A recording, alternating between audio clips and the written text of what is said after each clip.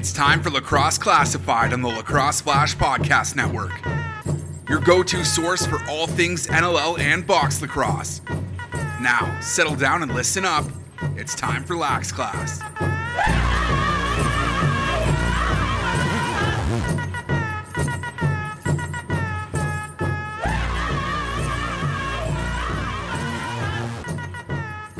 What's going on, lacrosse fans? Welcome back to Lax Class here on the Lacrosse Flash Podcast Network for EP 181. 100. I don't get to use my fun little soundbite anymore, but that's okay. 181. Not quite as good. Still pretty good. That was Brad Challoner. My name is Jake Elliott. Thanks for joining us here for another big episode of Lax Class as we enter into the final week of the regular season. I cannot believe it. It has just come and gone so quickly, and we were all worried about whether we were going to get a season in and whether, all the games are. It's almost over, and it's a little depressing, to be quite frank with you. But we'll persevere, and I'll digress and all that sort of stuff. Let me tell you what's coming up on this week's episode. Lax Class Locks and who you got coming up in quarter number 4. We got our Stampede Stallions and the week that was here in quarter number 1. And 2 great conversations this week as we will catch up with the Warriors sideline and TSN Game of the Week reporter in Miss Chantel Chan in quarter number 2. And then we'll get the legend on here in Jeff Shatler of the Saskatchewan Rush to talk about his illustrious career that we'll have one more game in it as the Rush did not qualify for the postseason this year, surprisingly to everybody except maybe Devin Caney, who had the burning take on Coast to Coast at the start of the year that the Rush would not make the playoffs, and I scoffed, I laughed, I jeered and sneered. She was right. I was wrong. Pretty impressive take there from DK. But, Brad, let's get you in here. How's it going? How's the weekend? Welcome back from Saskatoon. I saw you lit it up after the big game there on the weekend. Are you feeling okay? Yeah, I had to because Friday was my first, NLL hell travel day. Tell me all about it.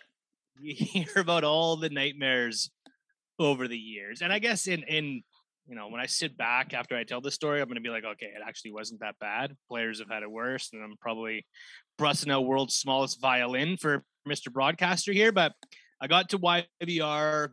I don't check a bag. I just carry on so I can just sort of waltz in, hop on the plane, and go. So I always try to get there, as late as possible. I was about there an hour and 10 before I was supposed to get on the plane, or before we were taking off. Get to YVR. As soon as I walk in, you can see the security lineup at Gate C as soon as you walk in the door. It's the biggest lineup I've ever seen in my life. As soon as I walk in, I'm like, I'm missing my flight. This is crazy. It turned out that it was international security person's training day. And yeah, so apparently people were sending me pictures from Pearson. Pearson was all bunged up. YVR lineup was insane. I get in the line. No Nexus. No Nexus, and that's my you. first fault. I got to get that. I got to get that done. But I start emailing TSN what happens if I don't get on the plane? What am I going to do? And I'm talking security. They're like, I think you can have enough time. This line's actually moving pretty good. It looks a lot worse than it is. And so I waited in line for over an hour just to get to the security screening belt. Take all my stuff off, put it through the machine.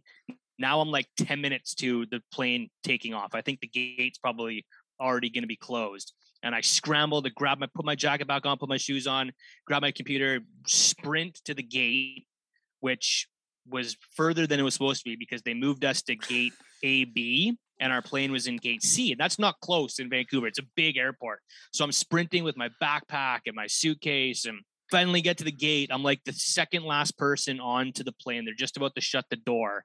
I sit down, and all of a sudden, one of the flight attendants comes on. She's like, "Do we have a Bradley here?" I'm like, "Yep." Do you have your laptop? You're in trouble when they call you by your first full name as well, Bradley. Yeah. Do we have a Bradley here? Bradley, do you have your laptop? Yeah, I have my laptop.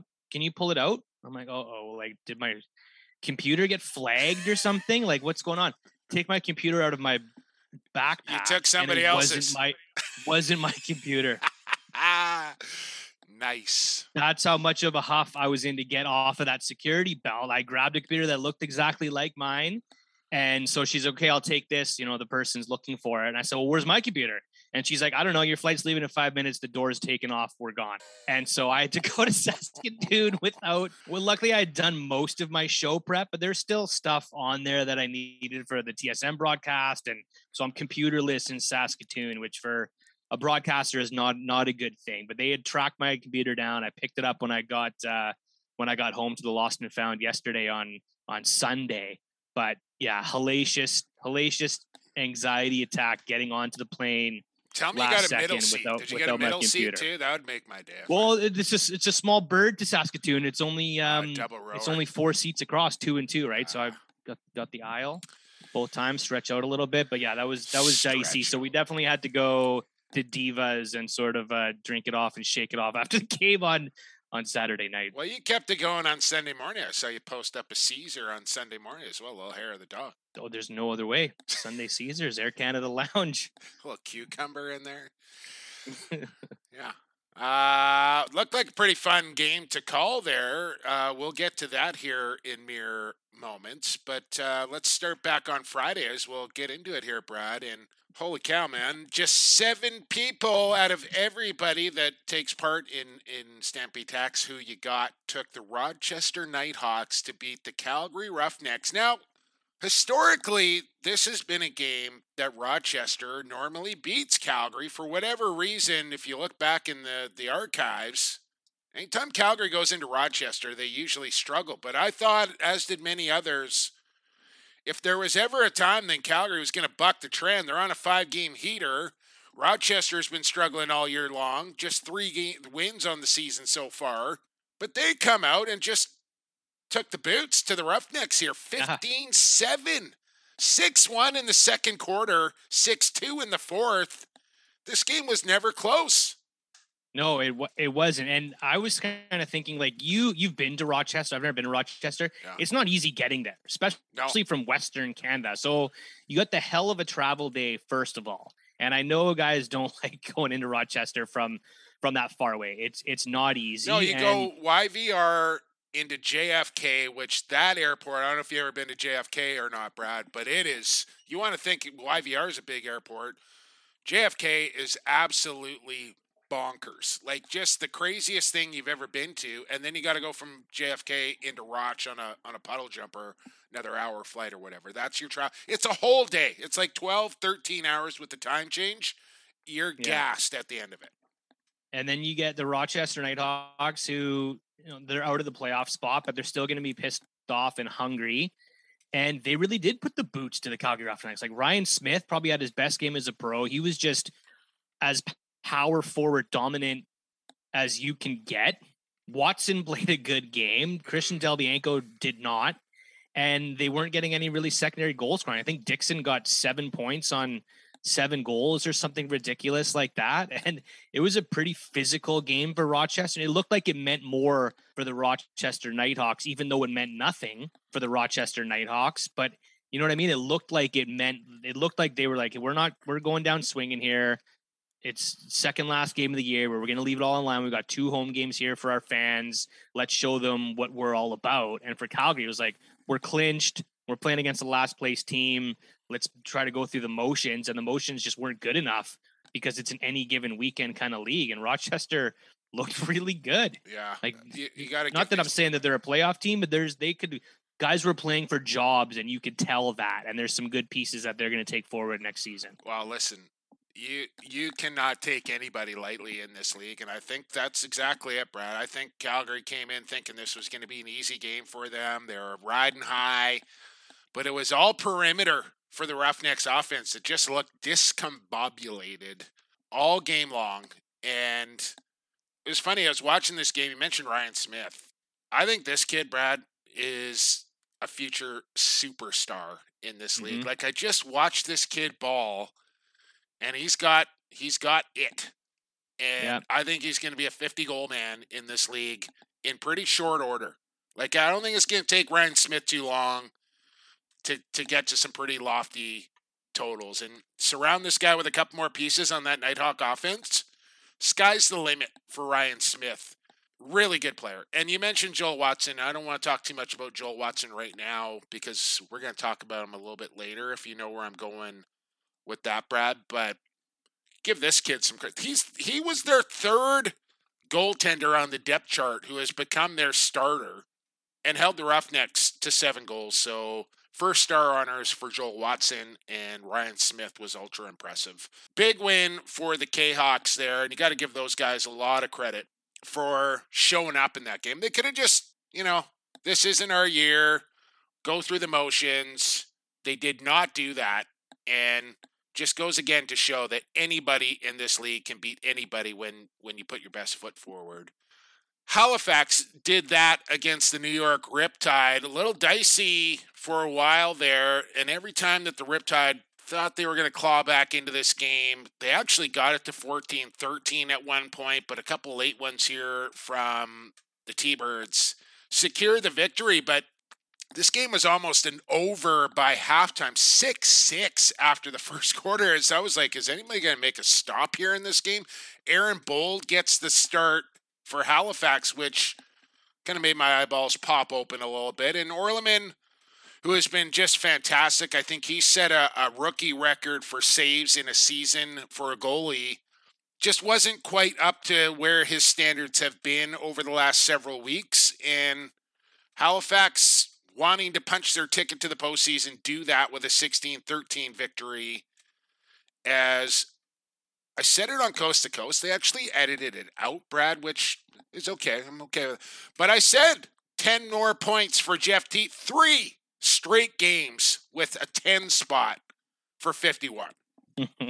And he's now the first rookie to score over 100 points in a season in the National Lacrosse League. And he's got another game to go. And he missed 2, Brad. He's got 2. He's got 103, 30. Yeah, he's missed 2 games. Where would he be? Would he be right there with Dane Smith? Let's say if he had 2 more, let's say 7-point games, he'd be second in the league scoring behind Dane Smith because he's just out of control right now. But he'd have more points than Ryan Lee, I think, if he put his game rookie average. 36 goals, 67 assists. Yeah, just insane. And Halifax, I think, needed that one. We'll talk about San Diego in a second. I don't think Halifax wanted to be limping into the postseason, and so they don't. They get a nice win here and finally put up some good offensive numbers, but again, messing with their lineup.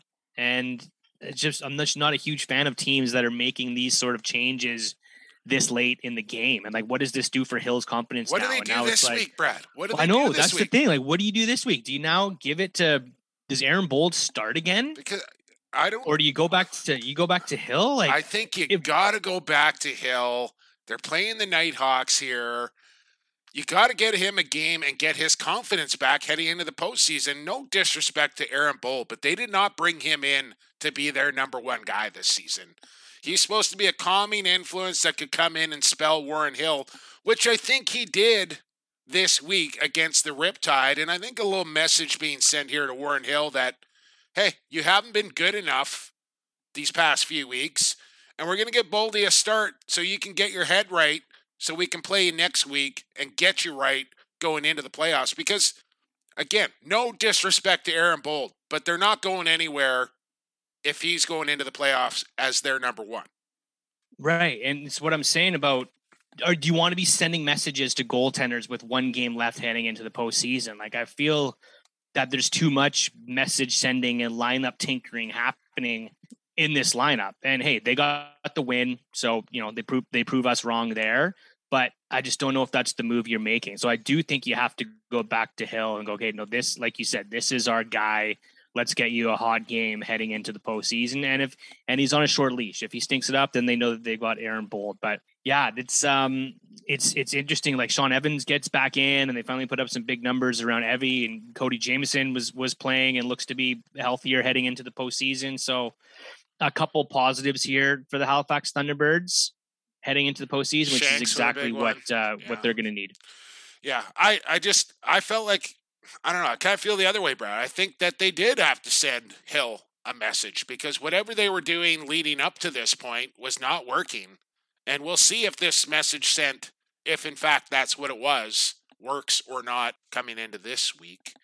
I just think that message sending on the second last game of the season Well, is when not, else are they going to do it? They should have done it weeks ago. They should have done it when they were losing 5 straight and done something then to spark the lineup. But maybe the message sending was LeBlanc and Jackson, and it just backfired for a few games. But I look at San Diego this week. Something needs to give in San Diego, but they are all about, and talking to Pat Merrill and some of the players before the game against Saskatchewan after they lost 5 straight, they're not tinkering. They're not messing with things.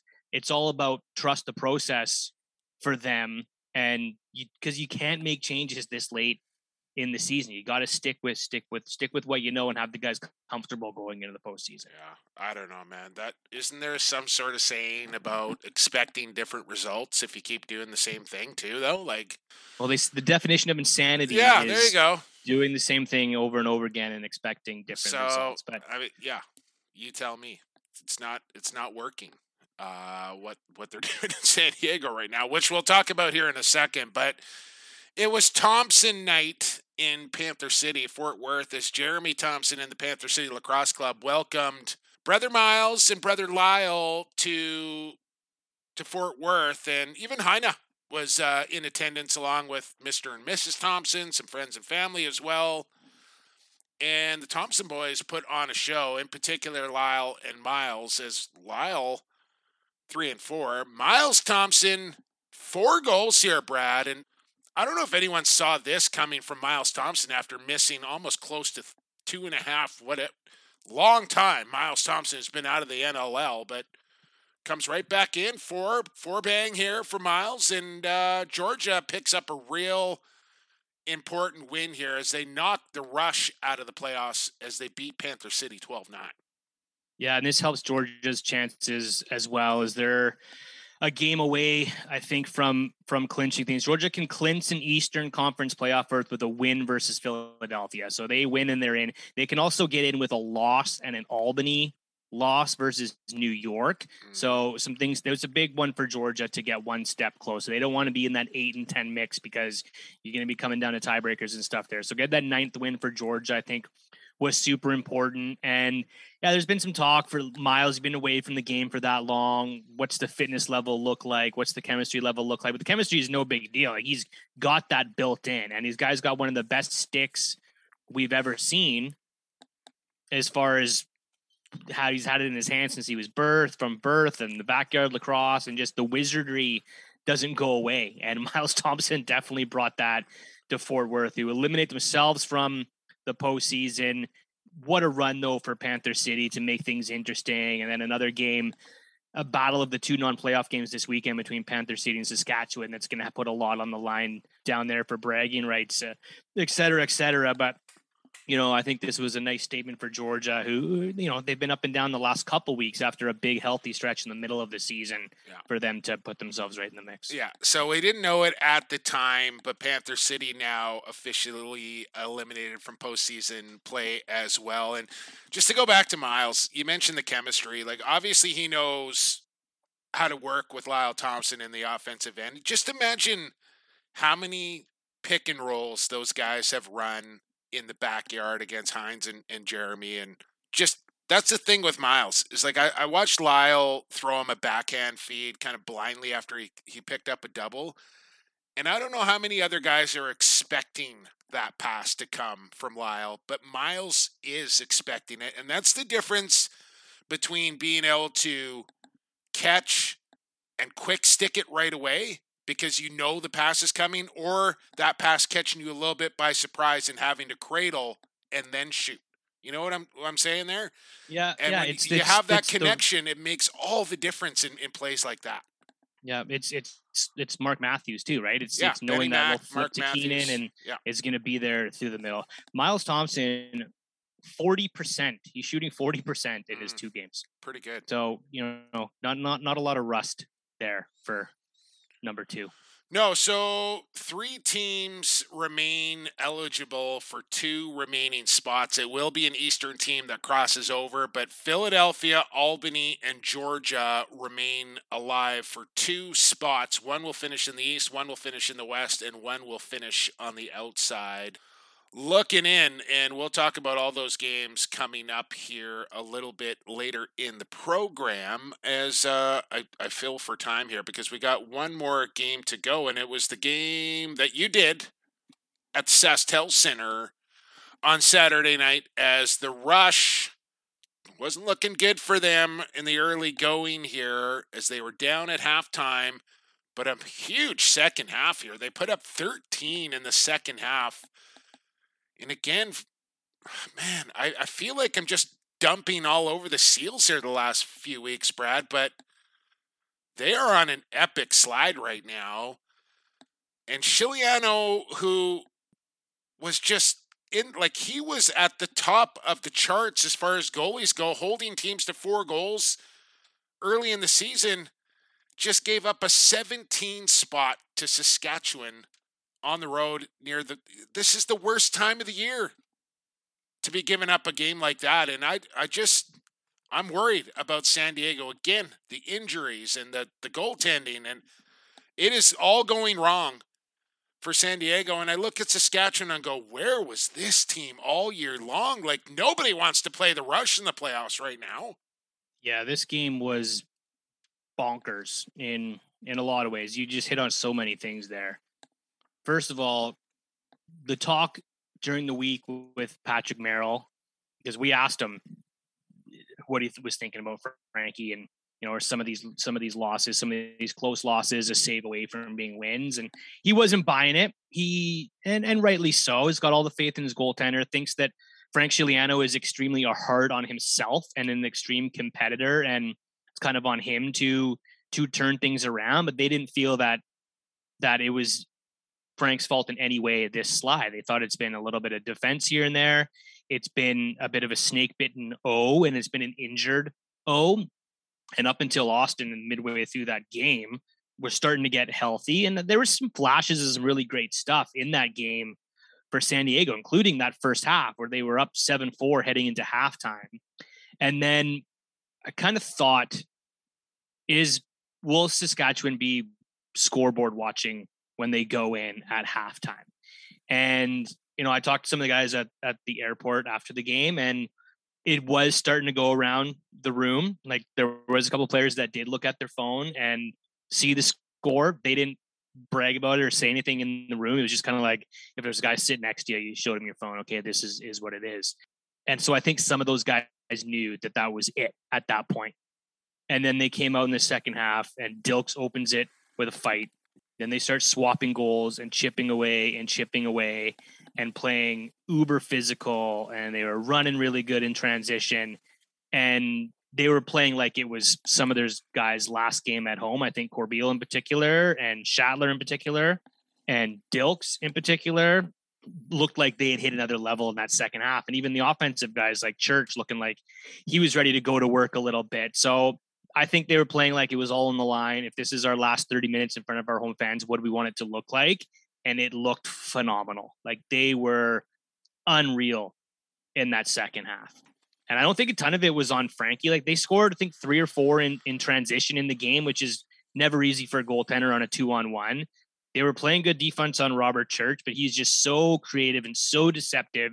He was still able to get some really good shots off and scored some ridiculous goals. Yeah. And they just came to play in the second half, and Shoot made some stops when he needed to and set them apart in that game. So, yeah, where was this all year long for Saskatchewan? I think they're playing really loose and refreshed under Jimmy Quinlan, his coaching style is kind of, I'm going to pull guys aside and give you some wisdom, sort of one-on-one tips of what you can go in and improve on. I think that their guys are really loving that. They're really liking the looseness of shoot around and practice and pregame and just the mood around that room. So it's unfortunate that it's the last we're going to see of the Rush this season, minus this mean nothing game this weekend against Panther City. Don't say mean nothing, Brad. I hate that term. Okay, well, pride game for the Saskatchewan Rush and the Panther City Lacrosse Club. So, that's sort of the spin on the Rush there. It's unfortunate we're not going to see them in the postseason. For the Seals, I hope Frankie pulls it together. I really do. It's tough to put my finger on what is really going wrong, because I do think their defense was pretty good at times. I don't think Frankie was letting in a ton of softies. No. It's just, Wes Berg didn't score a goal. Jeremy Noble scored 4. Dobie did his thing. Audie did his thing. But, they didn't get a ton. They didn't get the transition help like Saskatchewan got. And Berg's been quiet at the worst time of the season because he was on an MVP-like tear in the first half. They just got to get everybody on the same page on the same night on that offense, and it hasn't happened. You're not winning anything if you're giving up 17. So they need to figure that out, and maybe they will. And they got a game against Vancouver coming up on the road, and I think a home playoff game is on the line here for San Diego. If they can win San Diego can clinch the Western Conference regular season title. All three teams are eligible for it, right? Yeah. So San Diego can clinch the Western Conference regular season title with a win at Vancouver and a Colorado loss. There you go. They can clinch a home game with a win at Vancouver or a Calgary loss. And Calgary or Colorado can win the West with a win. Yeah, Colorado can clinch the West Division regular season title with a win at Calgary. Calgary can clinch the Western Conference regular season title with a win versus Colorado and a San Diego loss. The other thing I wanted to throw out about this game was, did you see the, let's call it a bench assist from Holden Garland? Oh my God. I was shaking my head at this. Like, did that just really happen? Because you see this from time to time where a ball goes into the bench and, a player will catch it in his stick or catch it in his hand and he'll flip it to a guy. But this legit created a scoring opportunity and a goal, and he passed it to center floor. Like, it wasn't a guy right in front of the bench where it was like, okay, here's the ball, carry on. He passed it to someone in stride. Like I think it was Messenger who was running full tilt. So such an advantage to get it to a guy who's on full stride, and then to hit Matthews out of the gate. He takes a shot, rebound, Lindner scoops it up, scores, and they call it a goal. God, I know the San Diego bench was livid. It's not something it's not a reviewable play. Should be. So as of right now in the real book, not a reviewable play. What should have happened was that play was blown dead. The ball was brought into play, rested on the turf. Messenger still could have run onto it if the timing was right, because there is a quick whistle. But the way that it came off the bench right into Messenger's stick, I don't know if the refs saw that and maybe just assumed it was on the turf. But wild. I poked around a little bit this week, and the majority of insiders that I spoke to kind of said it was the wrong call. Yeah, 100%. Speaking of replays, it shouldn't have happened. Can't happen. Yeah, but it did. Speaking of replays, I think we're both on this soapbox here, Brad. I really, really, really, really, really, really hope they address the time allowed that it takes to review replays. This is going on way too long. It kills the flow of lacrosse, which is one of its biggest enticements, is how quick and fast this game is. And when we're taking 2.5, 3.5 minutes to watch a review 16, 17 times, enough. If you cannot see conclusive evidence within the first 6, 7, 8 looks in the first 90 seconds, then call stance, whether you call it a goal or call it a not goal. And maybe you get it wrong because you do not get the look that you really need to get the call right. But good Lord, people are changing the channel while they sit and watch the same replay 6 times over. Stop it. Cap the replay and let's get on with it. Call stands if you can't figure it out after 90 seconds. Agreed. And I know the league is looking at it and they do want to do something about it. It's a big thing that TSN and ESPN has brought up because, from a broadcast standpoint, they know that is not good television when that is going on. But what the league has to do is confirm same angle, same camera, same technology. So they're not going to be able to do that until every building has the same standard. Here's what we need. Here's the angles that we need. And then a production crew that knows what they're doing because they know lacrosse and they've done lacrosse before. And then 90 seconds for the refs to be able to pull it up and look at it. And if the GMs and the teams have a problem with inconclusive evidence, then they need to talk to their their owners I and get it. their buildings to improve it, because you got to put a 90-second cap and here's what you got and deal with it. I get it. You want to get the right call. But until we can, there is some arenas that are just amazing at getting the right replay and doing things, Brad, like getting the shot of one angle, freezing it, switching to the other angle at that point in time, and then take it a step further and be able to zoom in on that angle. And not every arena, not every production crew is able to do that for whatever reason. That's above my pay grade.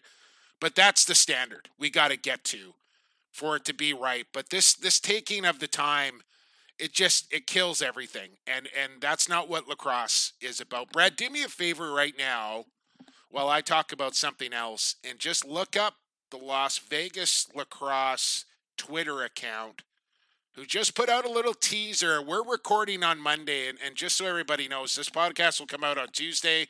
Las Vegas Lax is going to, I presume, announce their team name probably after we're done recording here, which kind of sucks, but it is what it is. Just have a look at that Twitter clip right there. For people that haven't seen it yet, essentially it's a lowrider, and it's a video of the front wheel that's sporting what they call, Brad, a gold Dana, I believe. Dayton's. Gold Dayton's. So it's clearly gold. It's a lowrider coming in hot. Pieces are starting to come together here. Golden Knights in Las Vegas for the hockey team there. I don't know. I think we're on to something. We're all going to find out, well, today when you hear this podcast. I'm real intrigued to see this. But what I also wanted to mention this is great. They've done really well. Because if you look at what they put out on April 21st, the tease is echoing through the canyons, 4/26/22, still coming in hot. And it's a picture of a desert canyon and then a view out into the sand and the desert. And then a week later, unapologetic, untamed, and a lowrider on hydros with Dayton's. It looks like it's from the Still DRE video from 1999. So I don't know what those two things have in common. Yeah. They've done a great job. We're gonna know in a few hours here. They've done a really good job. Like nothing's been leaked. No, and usually we get an inkling, but I don't know anything about colors. I was telling someone over the weekend that I think, and since the Calgary Roughnecks have given up on the red, I would really wish they would scoop the red, because you need a black and a red badass looking team in the National Lacrosse League. Desert, gold, hot, lowriders, rolling. Going to be interesting. But what I did want to mention was I put out a tweet, I think it was yesterday, about how great it has been just to scroll through the timeline on Twitter and seeing videos from across the country of the kids playing some box lacrosse here in Canada, Brad. 2 long years of missing this, and I went out and watched the girls' game on Sunday morning, and I just kind of forgotten how much I missed that and appreciated that. Just the unabashed girls, boys, the kids out there running around in your local rink playing some box lacrosse.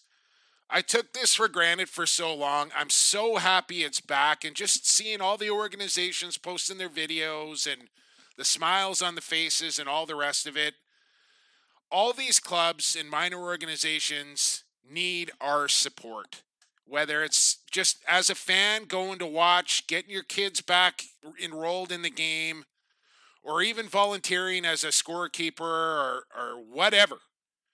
Please, take this to heart and get out and support your local club, because I know, me personally, Brad, I really miss this, and I'm never taking it for granted again. I plan to be in a rink 6-7 nights a week for the next 4 months.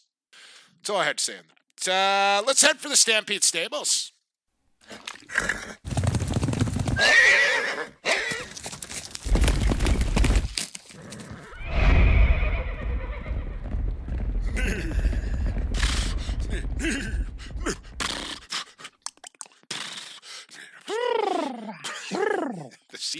the seahorses.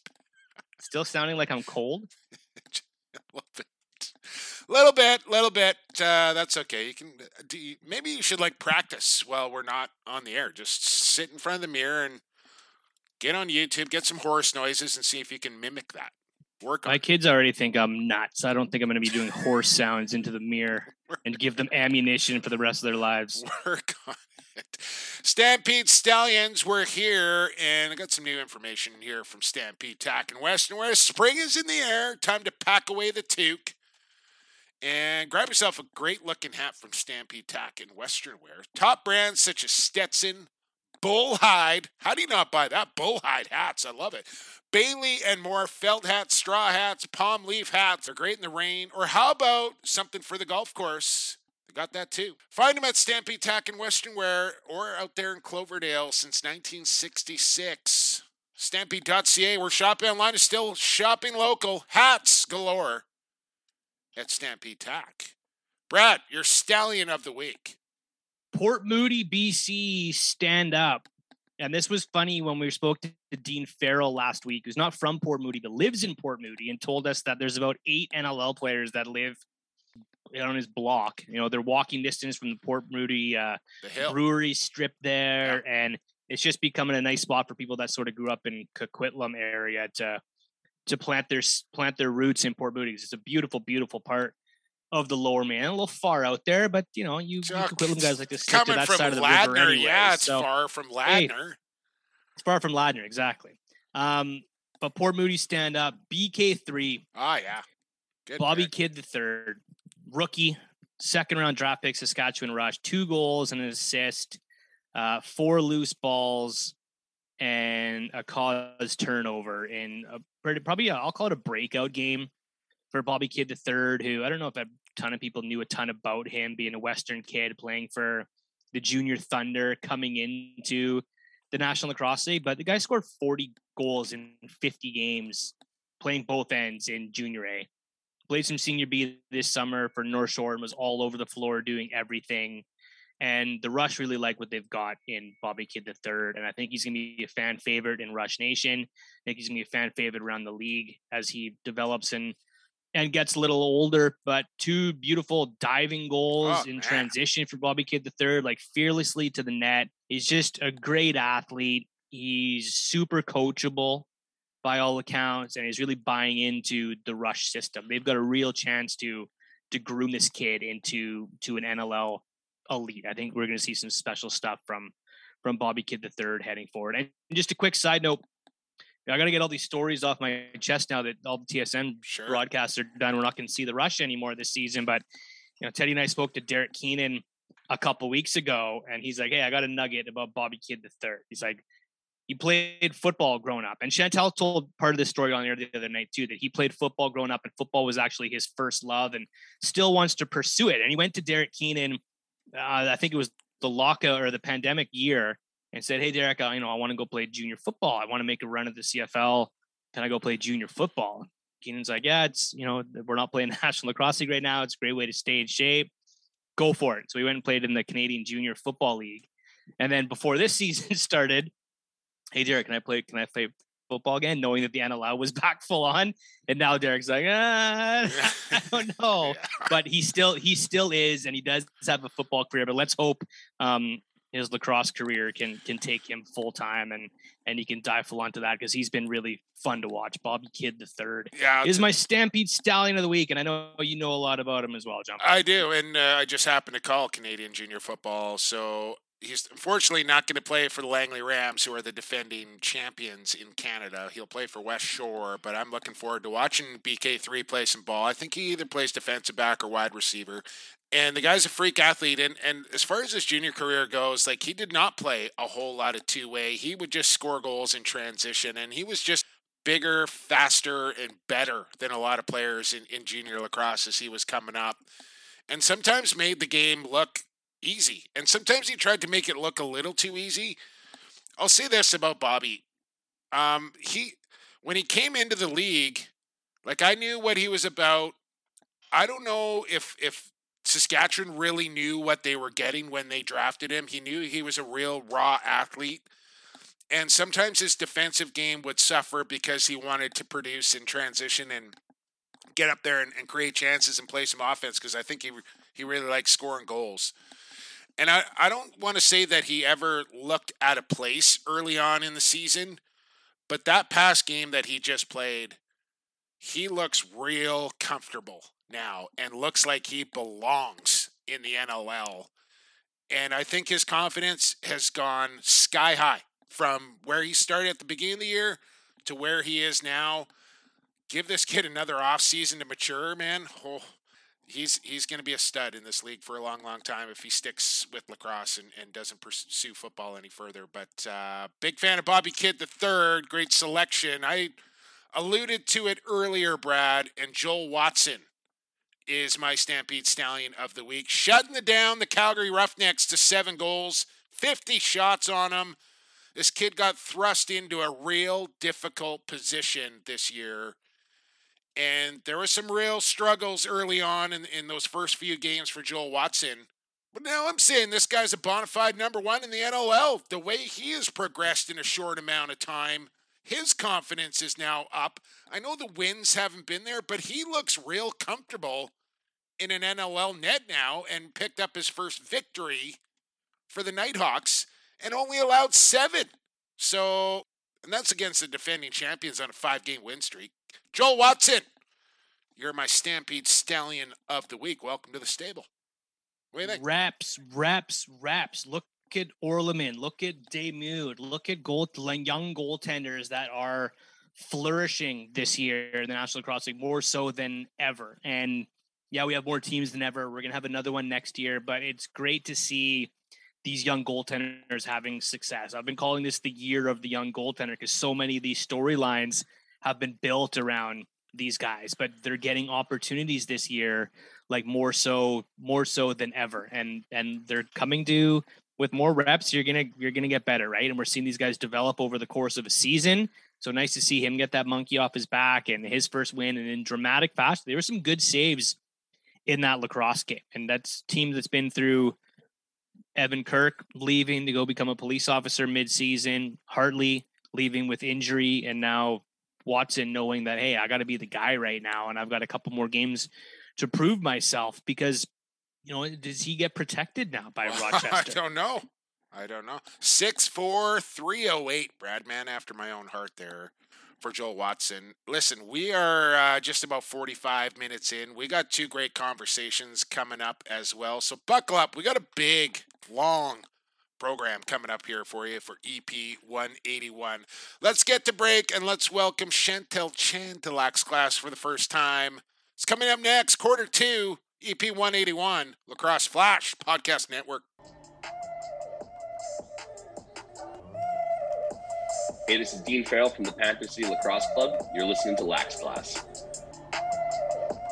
Welcome back to Lacrosse Classified as we hit the second quarter of action here on EP 181. Jay Kelly, Brad Challoner, and Rycor Construction with us as always. Rycor Construction, family-owned, operating out of the Lower Mainland, specializing in all residential interior and exterior renovations, kitchens, bathrooms, floorings, decks.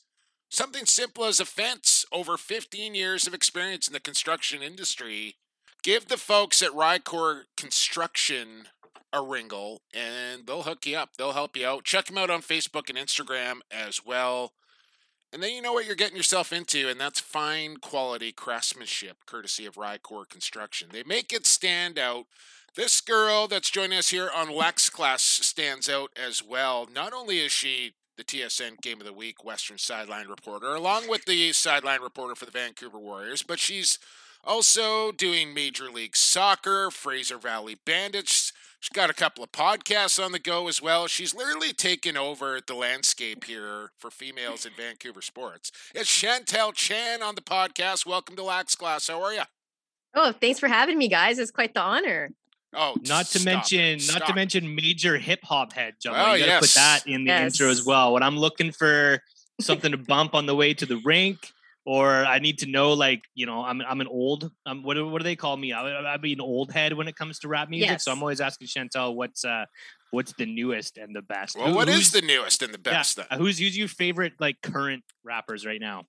Current? Oh, I just want to say I did put Brad onto some really good dad rap. Remember that Loot album I told you about? That was like sick. Yeah. Yeah, it was good. It was really good lyrically. I think you guys know I like J. Cole a lot. So J. Cole's probably like my favorite right now currently. And he's like kills every verse that he features on. So I'd probably say him. Okay, I'm gonna go download some J. Cole after this. You like a little round ball as well, Chantel, and NBA playoffs are in full swing here. Who are you picking for the Larry O'Brien Trophy at the end of the year?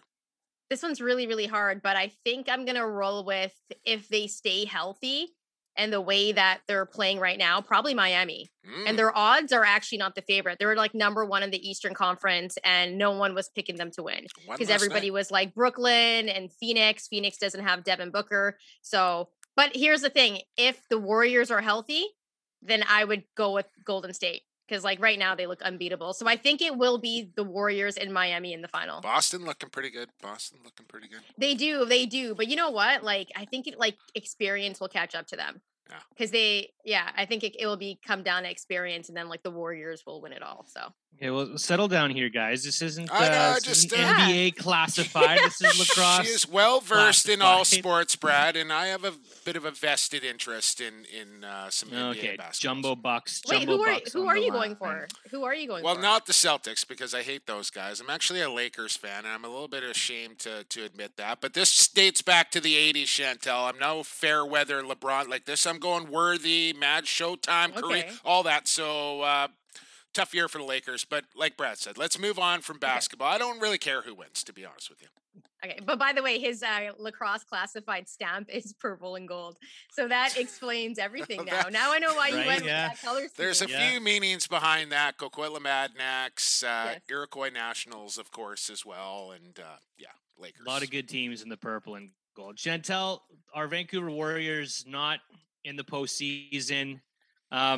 Where do you see sort of the wheels falling off of this wagon this year? What for you is the biggest difference of why they are not making the postseason, like our Calgarys and our Colorados and our San Diego Seals are in the Western Division? I think it just comes down to them closing games and not being able to hold on to leads. This year, I think we can all agree. I've been covering the team since the 2017-2018 season. This is the best defense they've ever had. Like, the Warriors look really, really good defensively, but there were some games that they just could not get it done. And I think it was the game that was most disappointing for me was the one at home against Toronto, because that was the game where I think it was the turning point of the season, because they came back the week after and they won. But the way that they lost that game on their home floor kind of told me where the season was going to go, because Toronto mopped the floor with them. And at the time, Vancouver got off to a really good start. They were on the road, took a couple of losses, came back, and I was like, you know what? They have to win this game. They're at home. They're going to play well. And then I know that they had guys step up when Mitchie got hurt. But like Hal Killen has had an incredible season. He's been the best player to watch this season. And I think the Mitch Jones loss hurt them a lot, to be quite honest with you, because the guys picked up where they needed to, but at the end of the day, like, they just couldn't hold on to leads. And sometimes the Warriors' best defense is their offense. Yeah. So that's what kind of I feel happened this season. And it's disappointing, because I really thought at the beginning of the year when they got up to that great 2-0 start, I was like, oh, this is the year they make the postseason and they can hang with anyone. And I did have a little bit of hope after that San Diego game. Because that to me was the best win they ever had at Rogers. Yeah. The way they came back in that game and beat the top team in the West at the time, I was like, you know what? Maybe this is another turning point. But yeah, it's disappointing. But hopefully they can end off the season on a positive note. Yeah, for me it was the loss in Calgary in overtime that really kind of sealed their fate. But with that being said, Chantel, what would you like to see Vancouver do here in the offseason? They're going to get a high draft pick, either 3, 4, or 5, if my buddy Evan Schemenauer's math is correct, depending on what happens in the final week of the regular season here. So we know they're getting a top 5 pick. So where would you like to see them go with that draft pick, and then maybe supplement the lineup through free agency or a trade or something, what do you think Vancouver needs to put them over the hump? And this is no like disrespect to obviously, a guy like Steve Fryer or Bouquet, but maybe like let's look at goaltending.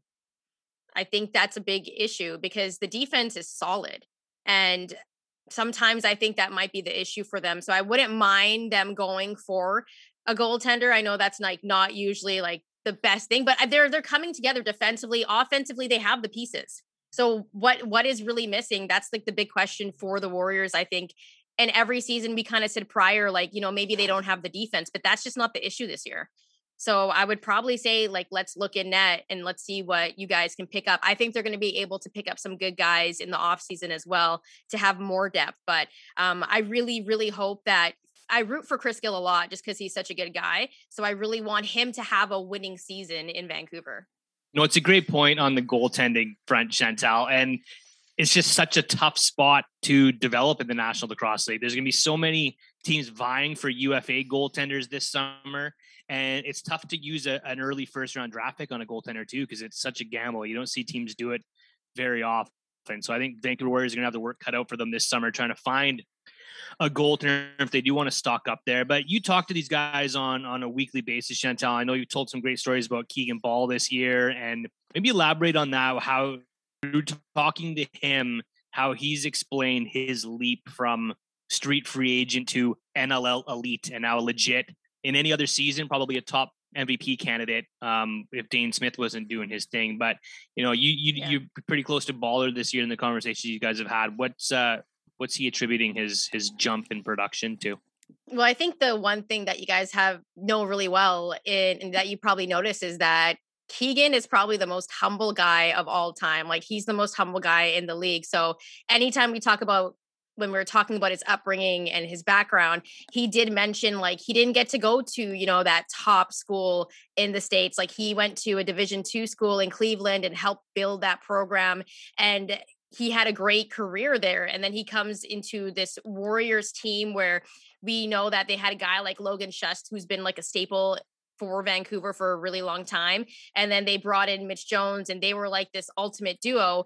And then, that one season, like Jordan McBride had a really, really good season, but Keegan was like right there as well. And this year he just kind of talked about how during the pandemic, like he always had his stick in his hand. And he's the one that told me, actually, he said, when you're not playing lacrosse, the one thing that kind of keeps you in lacrosse shape is like always just having the stick in your hand.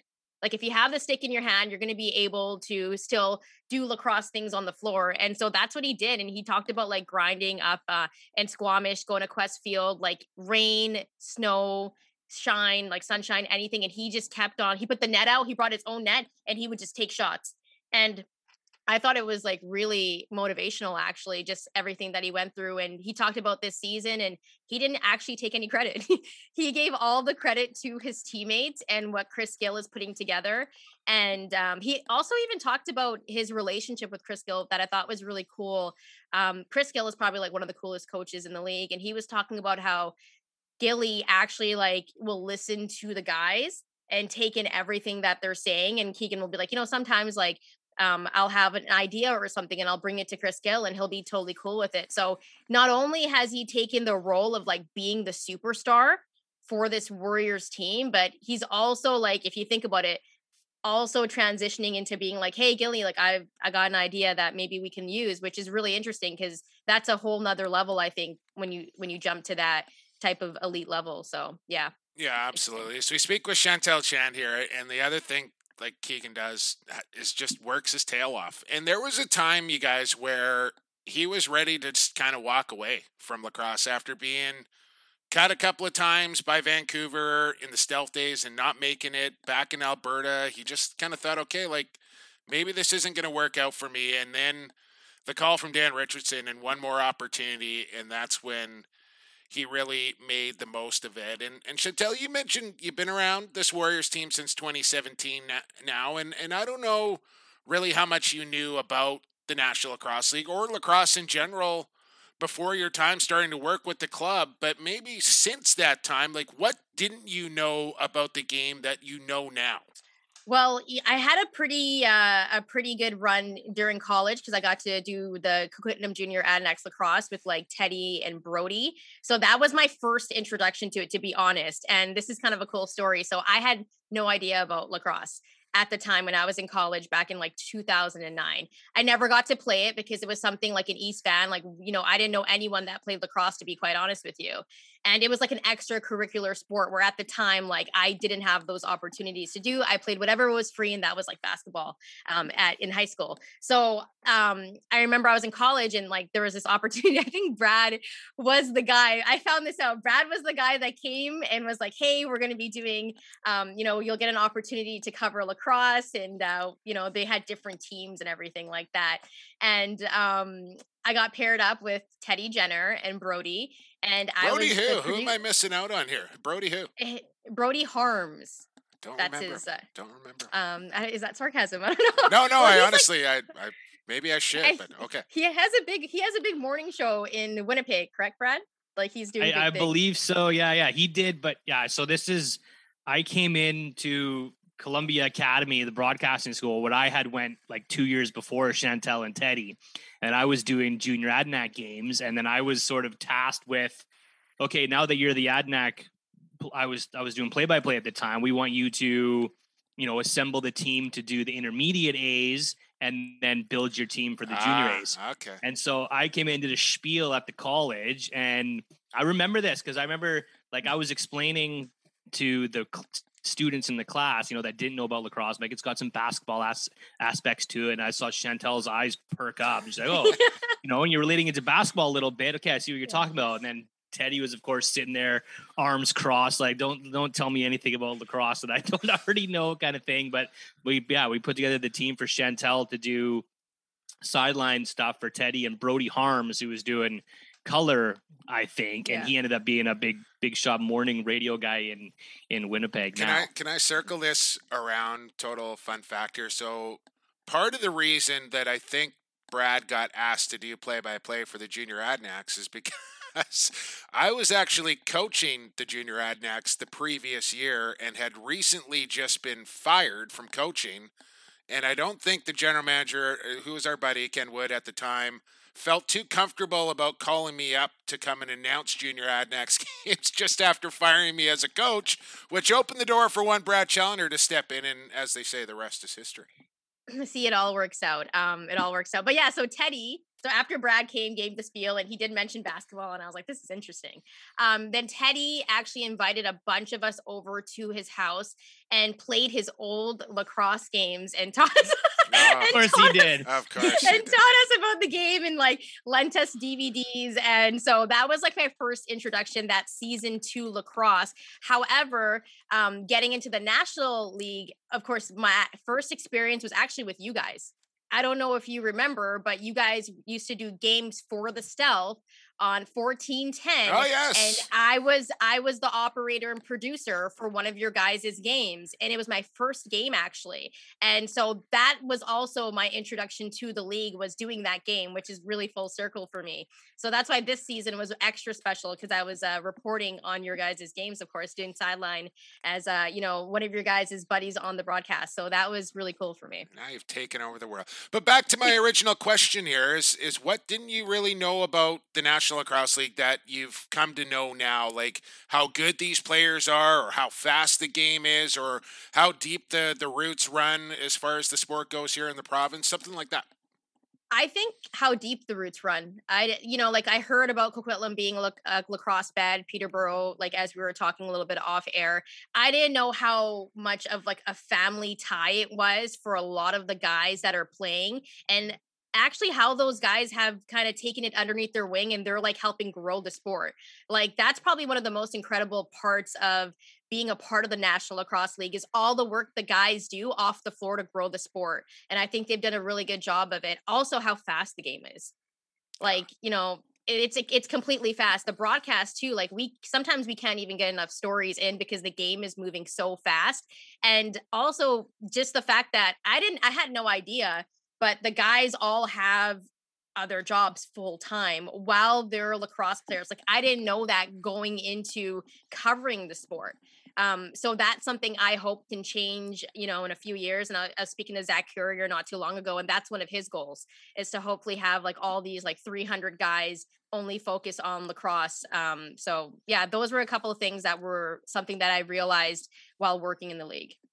Let's hope that for the players. Let's hope that for us in the broadcast booth as well. I love to see longer seasons and more games, and that is definitely the goal down the road, Chantel. You talked about all the good stories that we don't have time to slip in to a broadcast, and that's starting to drive me nuts recently. So like yesterday, I think this weekend, Sunday morning, I tweeted out a story about the connection between Brody Merrill and Jimmy Quinlan because we just couldn't get to it. And I was like, hey, this story needs to be told. Do you have a good untold story from maybe last weekend or even the weekend before that we never got to that you think the people need to hear about?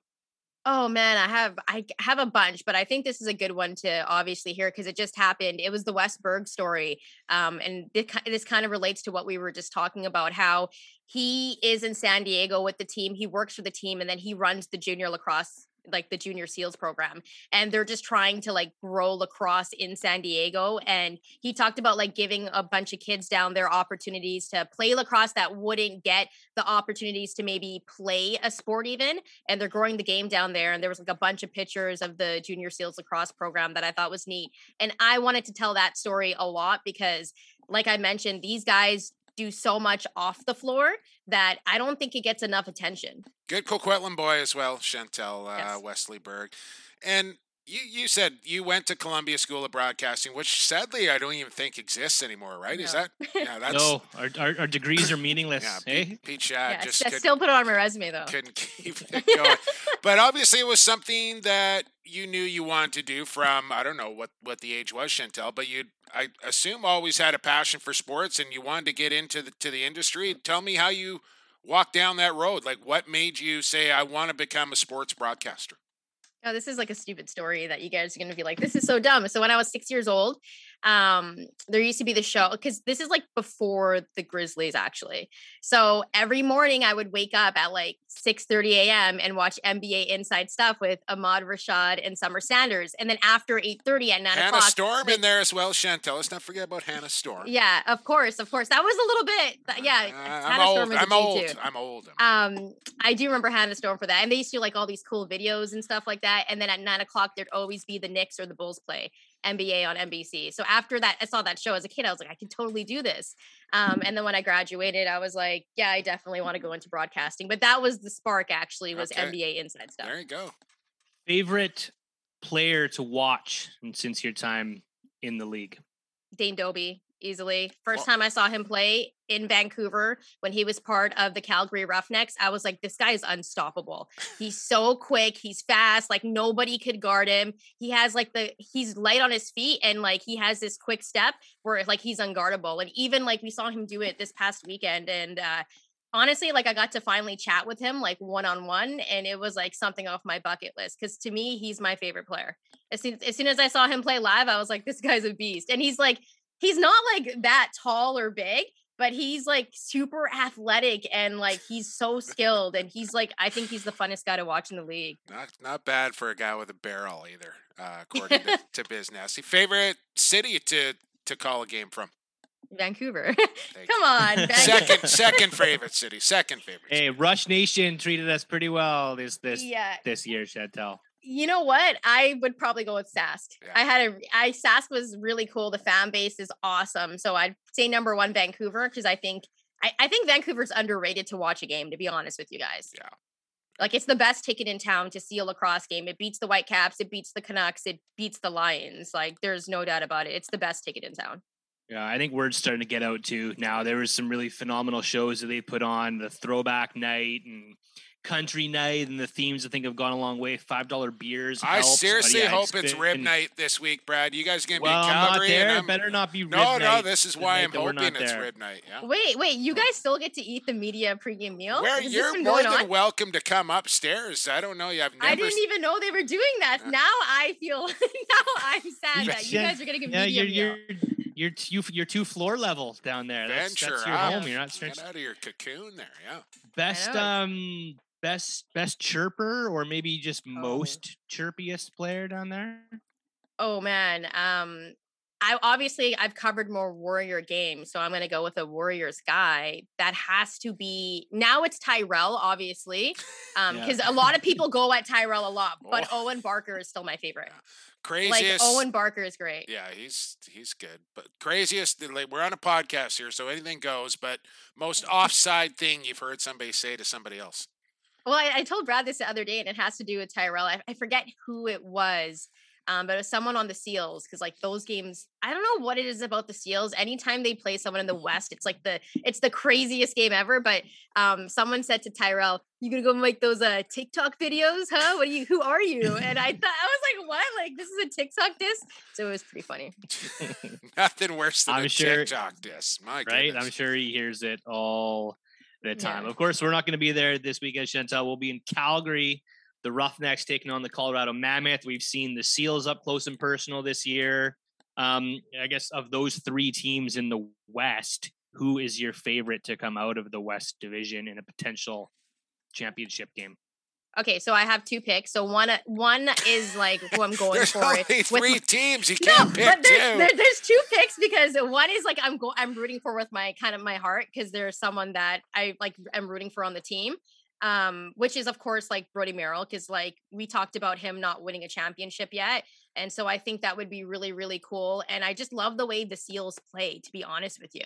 Like they play with so much intensity, and like a guy like Dane Dobbie, he's one of my favorite players on the team. I would love to see him win it again. So I'm being a fan when I say the Seals, but I just think the Mammoth are stacked. Like when I look at the Mammoth and everything that they do, they have good scoring options. They have one of the best goaltenders in the league, and he's been one of the best for a while now. And then defensively, like they're really solid as well. So I have Colorado winning it all and heading there. But I would like to see San Diego make it, just because I like a lot of the players on the team as a fan. And then who are they? Colorado, and who in the final? And is it going three? Who's winning the chase for the championship? It's hard to not go against the Bandits, everything that we've seen them do all year long.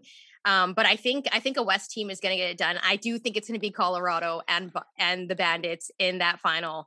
And I think it's going to be a really good one, a very tight series, because both teams are physical. But I have the Mammoth winning it all, just because I think they have all the pieces and the season that they've had. Rematch of 2008, if I'm not mistaken, Brett. 6 with Jeff Chatler, as he was telling us earlier. 2006 final. Colorado beat Buffalo. That the league. I was trying to think about this the other day. Like, if you're sitting back from a league standpoint, there's no commissioner right now. But if you work for the league and just what's best for the game, I was trying to think what two cities they would like to see there. And Colorado and Buffalo is probably right at the top of the list. You're going to get the most butts in the seats. I would like to see Toronto get there. I really think it'd be good for that market in the league, and for NLL on TSN, and just lacrosse in Canada for Upper Deck's opening up in Hammer. And Toronto's going to get the most media buzz and the most media coverage if they get there. So, like, selfishly from a TSN standpoint, Calgary versus Toronto would be an awesome. I also think from a league standpoint that would be really well too, because Calgary is also a place that puts more butts in the seats than almost anybody else. They'd sell out the first Ontario Center if Toronto was in the final. The Hammer would open up that top deck and they would sell that sucker out. I have no doubt in my mind about that. I think San Diego, Toronto would be cool too, just because like what it would do for San Diego. Who doesn't want to go play a game there? Like the nice weather and the fact that they're just trying to grow the sport there. Like imagine if it's the Seals, knowing that, they are not too far along from being that expansion team when they came into the league and like had a great season. So I think the Seals in Toronto would be crazy fun to watch. Those two teams played a regular season game and it got pretty nasty between the Seals and the Rock. They do not like each other, those two teams. The Seals don't like anybody. I was just going to say, Seals don't have any friends right now. They've got, like, that game against Sask last weekend was a playoff game, and it was physical. And now they've got to go play Vancouver, who's pissed off and wants to ruin San Diego's season. Yeah. Like, do you guys think we see Austin Stotts this weekend? Is it worth putting him out there? Well, when they're heading to the playoffs. If there wasn't a home playoff game on the line for them, I would say no. But there is, and I think they desperately want the home playoff game. So I think he plays. I mean, I got to piggyback of what Jake said, but at the same time, I think San Diego can do it without Austin Stotts. Like they have enough pieces, and defensively, like they've been playing great all season long. I'm more curious to see what Frank does in net. Yeah. 17 goals is not going to cut it in the like that. That's the thing. I think what's going on in net for San Diego has been the biggest story because Frank came out super hot in the beginning of the season and they kind of looked untouchable. And then I think because it is a long season, it kind of took a little bit of a toll on him. So that's probably the biggest question for San Diego, in my opinion. Yeah, I think you're bang on there. And Vancouver's always had his number. There's players that have played with him. Keegan Ball played on the same junior team as Frank Chiliano. Logan Schaus has been scoring goals on Frank Chiliano since they were kids, so it's a team that has a really good scouting report on Frank. And yeah, Vancouver's beat them twice this weekend. So yeah, I know that playoff game is super important. My stomach hurt watching Audie limp off the floor in Sask. And then when he came back, I was like, I know you want to win this game, but the way that he goes, like, you have to think he managed that workload. Maybe he plays, but maybe it's limited. Yeah. 4 lefties. And if there's any inkling of Vancouver going at him too hard, or if he's starting to get hurt a little bit, you gotta make him miss some shifts because he's too valuable for the postseason. Could be Vancouver will go at him hard, which brings me to a story like Austin Stotts' first game there. Brody Merrill and Chris Gill stood up on the benches and like yelled at each other because the Warriors were like going at Austin Stotts and just like taking him out at every chance that they got. And Coach Merrill got like. Yeah, he was pretty angry. So they're going to go at Austin Stotts either way. They hate each other, those two teams. I'm here for it. You guys will be in Calgary. I'll be front and center for that one. Have a great call there this weekend, guys. Chantel, this was fantastic. Thanks so much for doing this. It's been a pleasure working games with you all season long, and can't wait to see what the future brings for you. Thanks, guys. Thanks for having me on. It's something I checked off my bucket list. Actually, I saw the social media post with the folder. I was like, oh, I'm like a legit lax person now. New profile pic. There you go. Exactly. Thanks, guys. I appreciate it. And Jake, pleasure working with you this year. That was honestly like something to check off my bucket list as well, after like helping produce some things you did at TSN 1040 back in the day. But to work lacrosse games with you and Brad, it's been awesome. So looking forward to next year. Can't wait. There you go, Brad. Chantel Chan in 2017. We'll see. Bring the aux cable. We'll see you Friday, Chantel. The aux cable. Just tell me what you want to listen to. Just tell me this time, all right? It won't be all gangster rap. Oh, right. I see. It has to be. You're running things. I see what's going on here. Thanks a lot, Chantel. We'll talk soon. All right. Bye, guys.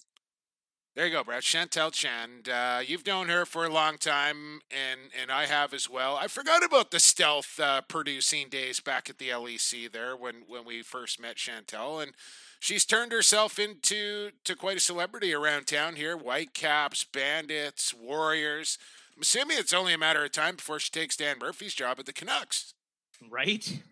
Better hair than Dan Murphy. I don't know what's going on there sometimes. But Chantel is amazing. I love her passion for the game, and she brings this. We've had a lot of conversations off the air. Like, she brings swagger to it. Like, some of her interview questions are kind of swaggy and kind of cool. And the way that she can describe a guy like Dane Doby, and I know she's a big fan of Kyle Killen because of the way that he carries himself on the floor, and sort of bringing that hip hop and NBA attitude to the National Lacrosse League has been super refreshing and is making her a real star and one of the faces of the sport on the broadcasts. You know what I respect most about Chantel is that she loves sports. And she clearly watches sports and gets sports and is passionate about sports. But it's not something that I would say every sideline reporter, not only in lacrosse, but across the landscape, does or is. You know what I'm saying there? Sometimes it's more about who you know or whatever. But clearly Chantel has immersed herself in sports culture, and she gets it, and she's passionate about it. And that comes through when she's in front of the camera. Well, and she does her homework. That's apparent too, right? She's talking to coaches and players, multiple players and coaches leading up to each and every game, and it shows with the knowledge that she talks about here and talks about on a broadcast. And you could spot it from a mile away, those who do and those who don't. No doubt about it. Great conversation there with Chantel Chan. It's time for halftime, and we got a future Hall of Famer coming up on the other side. Number 77 in your lucky program, Saskatchewan Rush, Jeff Shatler will join us on Lax Class next. Keep it right here on the Lacrosse Flash Podcast Network. Associated Labels and Packaging, a fun family company that offers premium quality labels and packaging with unparalleled service. With 40 years of experience, an extensive product catalog, and an ever-growing fleet of equipment, Associated Labels and Packaging is the perfect fit to take your labels and packaging to the next level. Hey, this is NLL Hall of Famer Sal Lacasio. You're listening to Lax Class on the Lacrosse Flash Podcast Network, your go-to source for all things NLL and box lacrosse.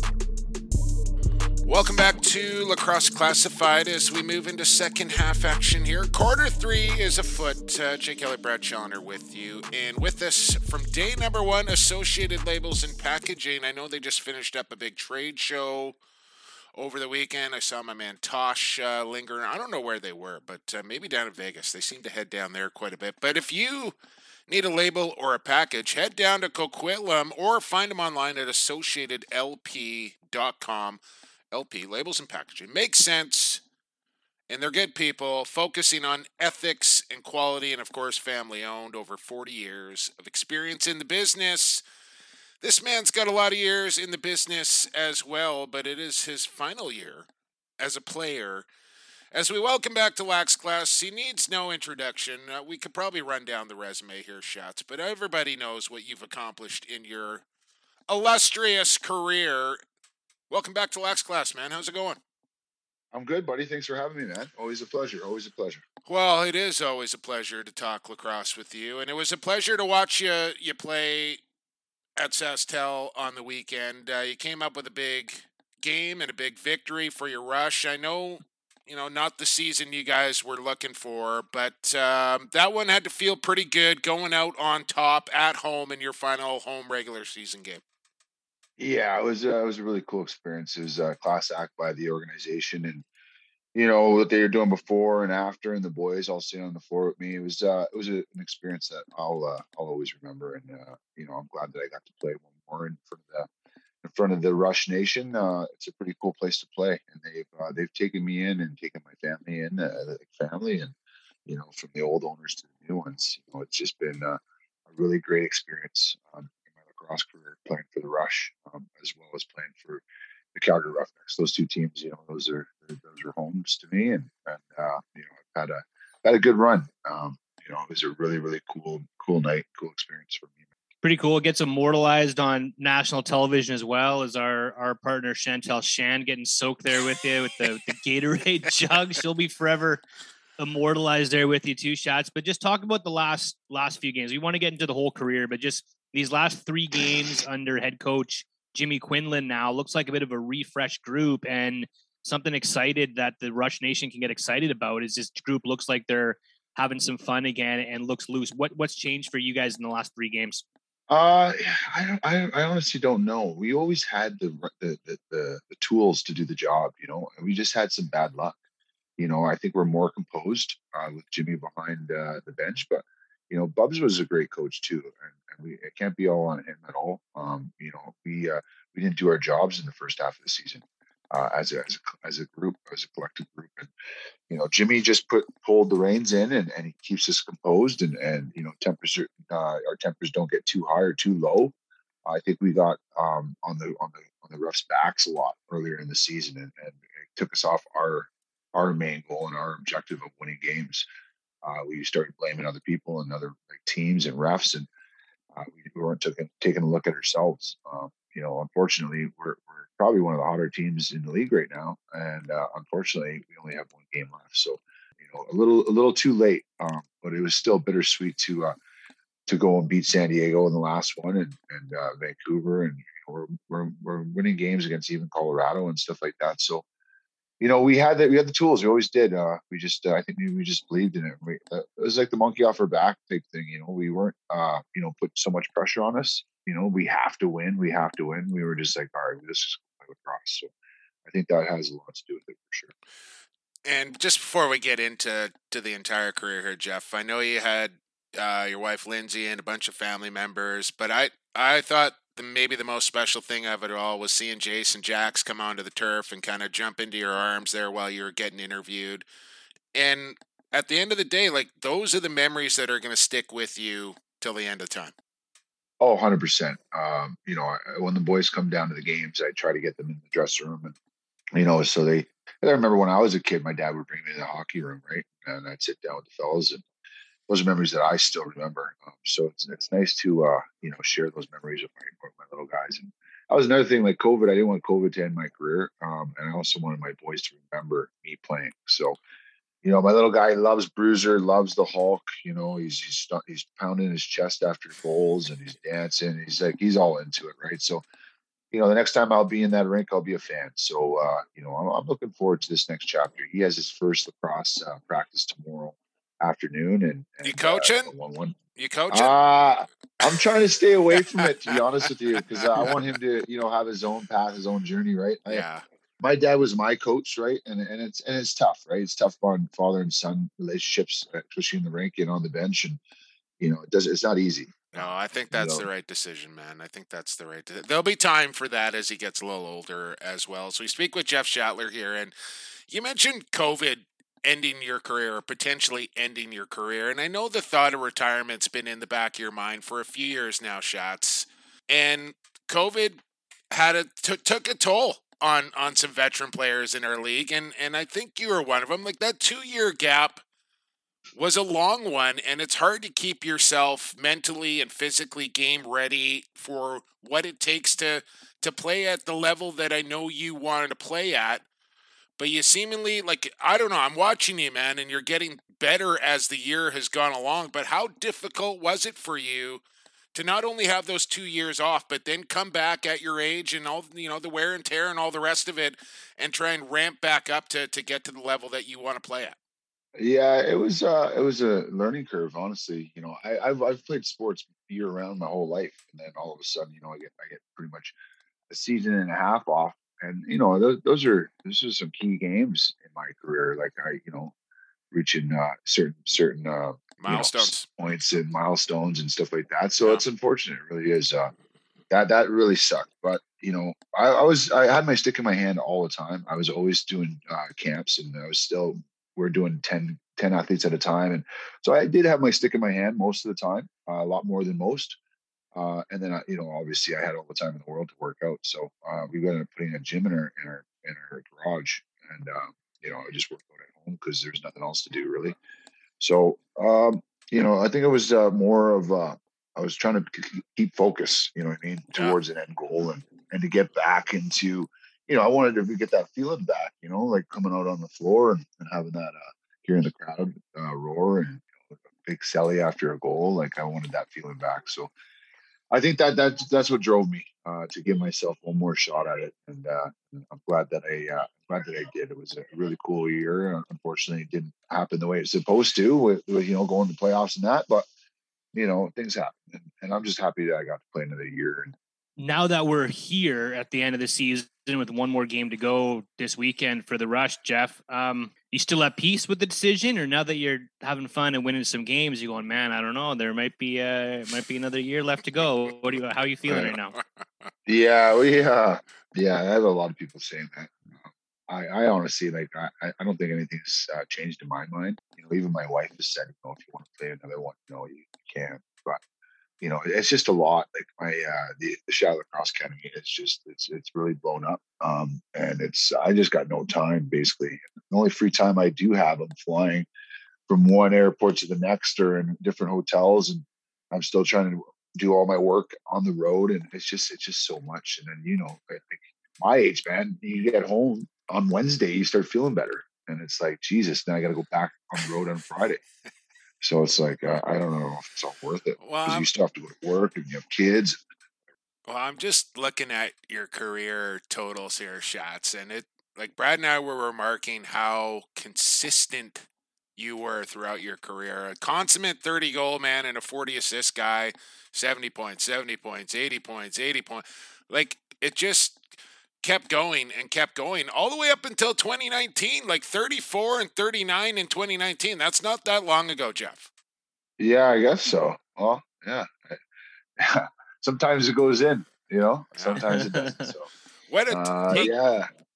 take us back. I don't know if Brad was going to ask you this, but it all started for you back in 2006 with the Buffalo Bandits. I didn't even know this. You played one game as a Bandit. Do you remember that? I remember going down to Philly. You know, I went down to Philly. We were the number one team in the league, and unfortunately, we lost in the finals to Colorado. But you know, I played the very last game of the season. Very last game of the season.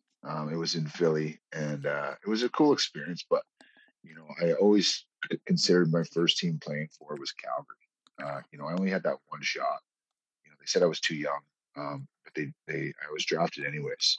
So that was kind of frustrating, you know, to be drafted and then not even get to play. But we had a really good team, man. They were stacked. That's why it was nuts. Yeah, you look up that roster, it's pretty ridiculous. Yeah, like, you know, it was crazy. What facilitated that deal to go to Calgary? Do you remember how that came about? Or what was the deal? It was, what was his name? Dosty.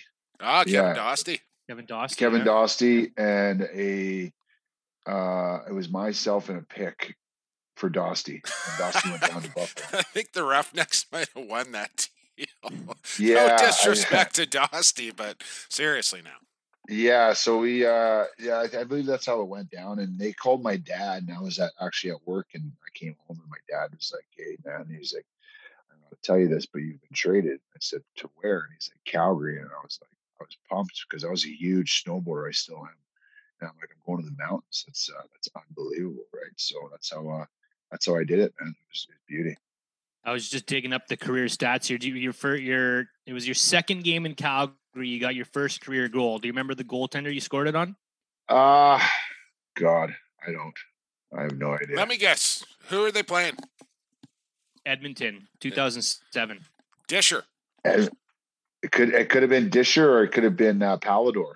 Oh, it was Campbell, actually. Cannonball. What? Oh, Cannonball. Yeah.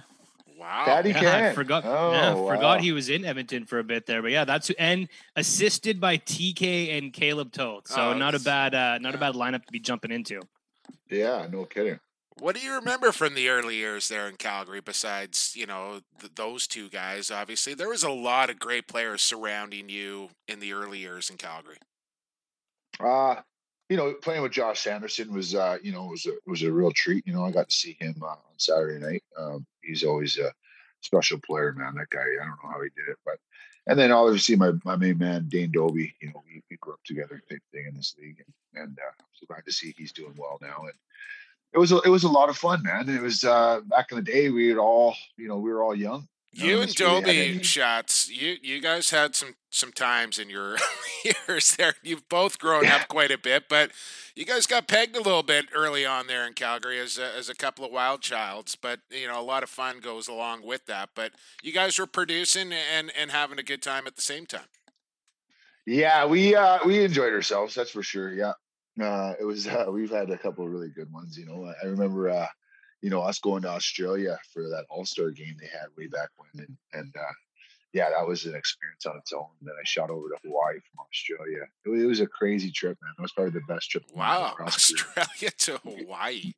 Yeah, we went to. I was with Team Iroquois. We played Notre Dame. We're up in Notre Dame University, playing exhibition games. Then went to a football game, USC. Notre Dame game that was absolutely nuts. So we were there for four days. Flew back to Toronto. Flew to Australia. Was there for 10, and then went to Hawaii for 6. I remember getting home, man, and I just didn't leave my room. I was in there for a while. I'm surprised you didn't go to the hospital. Oh, it was a trip. It was a trip of a lifetime, right? Yeah. And then I was just traveling with all the boys from across, right? It was, you know, we're just going from place to place to place with no worries in the world, and you know. Those are the memories that you remember, right? And you know, I'm still thinking about that next year. You know, going to Prague and doing that tournament. I've been invited, you know, year after year. But well, we should both do that, Shots. We should both do that. I'll call games. You go play because the Alish Herbeski, the Ladner Pioneers could use you. Yeah.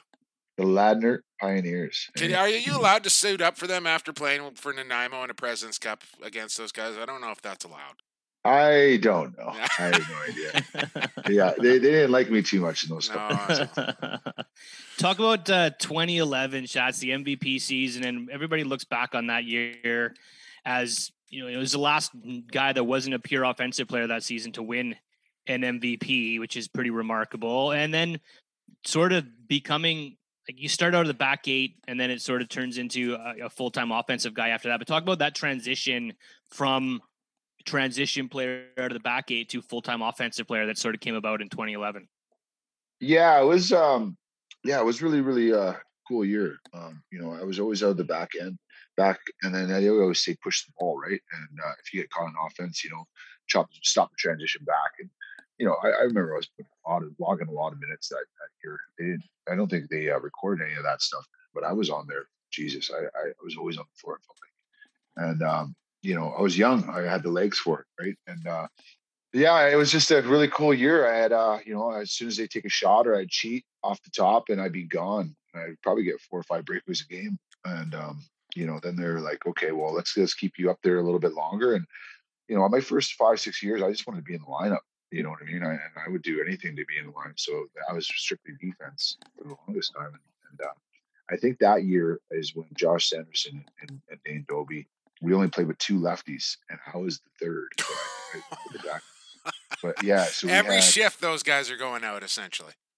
Every shift, yeah. And then I would take the odd one. And so we only played with 3 lefties, and I was playing defense. So these guys were going every time, and then I'd be going, every once in a while. But yeah, we had a heck of a year that year, man. It was a lot of fun, and then getting that transition player of the year that year, and then they actually called me the first time and like, oh, you won transition player of the year. I was like, oh, hey, that's pretty cool. And then they called me back like 30 minutes later and said, oh, you just won 2 separate phone calls. I was like, amazing. I was like, what?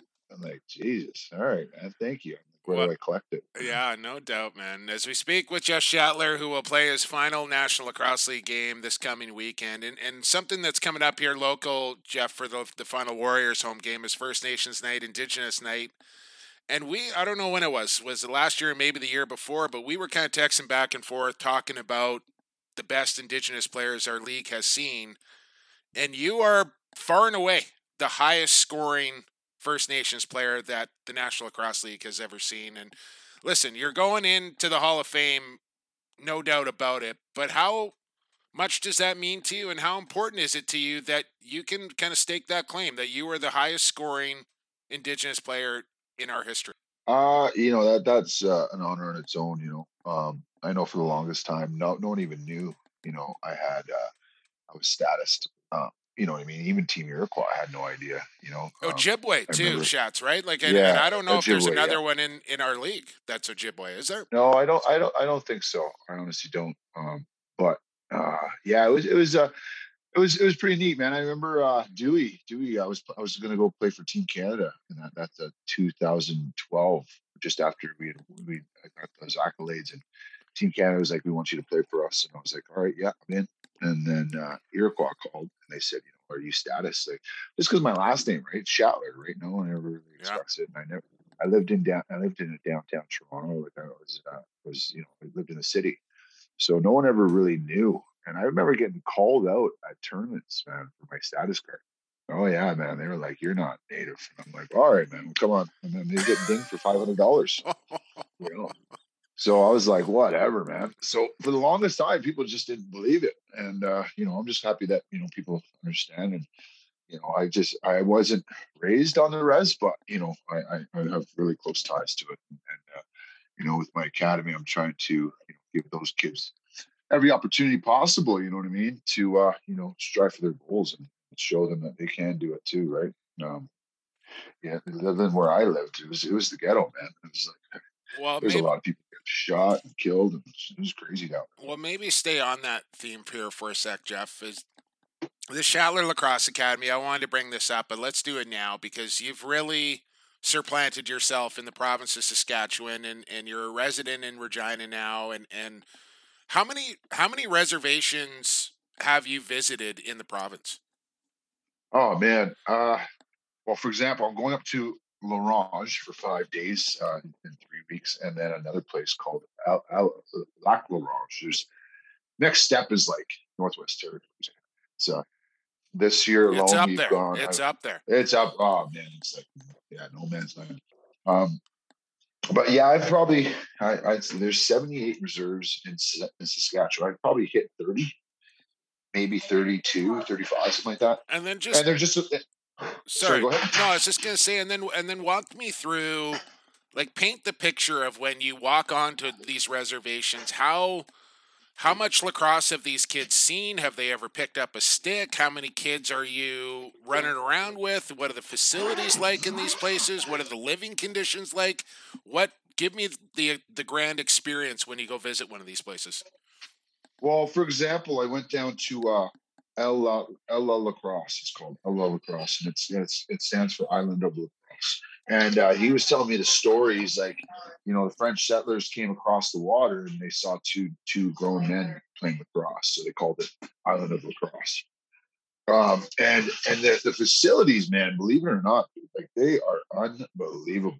Some of these schools in these northern communities, hospitals, like, most people think, all right, like, there's not, they wouldn't have anything up there. They're living in little huts and, teepees or whatever, man. But it's very, very beautiful, man. Like, most reserves are right on the water. They have their own, access. They all have boats. They, it's gorgeous. The best hunting, fishing places in the world are in some of these reserves. And it's pretty neat, man. It's really cool experiences. And everyone's super, super nice all the time. And they're always there for, whatever you need. But I went to one place, man, and I didn't see any humans until I got to the school. Like, there was nothing, man. I was like, am I in the right spot? Oh, dude, it was nuts, man. Like, it was the one spot. I went down there, 3.5 hours, no reception. And I didn't know where the hell I was going. So I was like, am I going the right way? And my phone, you know how you have the blue line on the map? Yeah. And it was just a blue line. There was nothing else, dude. And I was like, I don't know if I'm going the right way. It was kind of scary. Yeah, no doubt. And something happens to me out there, man, I'm done. And then what about the grid? Yeah, go ahead, Jeff. Sorry, I keep cutting you off, man. Oh, no worries. And there's bears chasing your car. You know what I mean? Like, you got bears on both sides of your car. I had to take a piss one time, and I was like, man, I can't get in the car. I'm gonna get eaten. And they're chasing the car and stuff. It's pretty cool, dude. And then the kids up there, what's the goal when you go up there? Introduce them to lacrosse, just to introduce them to the Creators Games, to give them something maybe they can fall in love with and have something to do on evenings and weekends and that. Like, what's the goal to go up there? So the end goal is what I'm trying to do is I want to leave. So I go up there with everything needed. So I got the sticks, the balls, the nets, the targets, and bring a couple prizes for the kids so it keeps them interested. And basically at the very end, I give them the option if they want to, have a couple sticks for their school. And so basically we're trying to start a Nations Cup. I don't know if you heard about this one, but they have it in Ontario where all the reserves come in and they'll play against each other in once a year. So what I'm trying to do is, that's right. Yeah. So I'm trying to implement that with the reserves, but the way I'm doing it is you don't need equipment. It's almost like Casey Powell speed lacrosse, where I'm trying to, implement it that way. Those little Warrior mini nets, and then you got a blue sponge ball, and then you get like 10 warps, and then you just go play outside, and you don't really need equipment or anything like that. And you don't, and that's where the cost comes in, right? So I just got in with, what was it, Whitecap Casino, and they want to run a program through the high schools in all of Saskatoon area. Awesome. And casinos usually have a little money to throw around as well. Yeah, they got a couple dollars for sure. Yeah. So now we're working on that. I got a trial run on May 27th out in Whitecap. They're doing their school that's in the city, and we're trying to start an actual lacrosse league within the schools. Awesome. So we'll see how that goes, man. Like, there's just, the opportunities are endless here, and it's really, really cool. That's why I don't really think of myself as retiring, to be honest. There's just so much stuff going on. It's crazy. I'm always gonna have my stick in my hand, and I'll always be, throwing the ball around and having some fun. But like all those travel tournaments and stuff like that gives me an opportunity to go and actually experience those first time. Because I was always playing, pro. So I never really got a chance to go on and enjoy those tournaments and have fun in the beer leagues. And I'm going to join a bowling league That's huge. Ah, Up for There that. you go. 5 Oh, pin, yeah. 10 Oh, pin. yeah. What do you? I'm all about the 10 pin, man. Okay. I'm not no 5 pin guy. A little spin on it. My mom bought me a bowling ball and shoes when I was young, man. I loved it.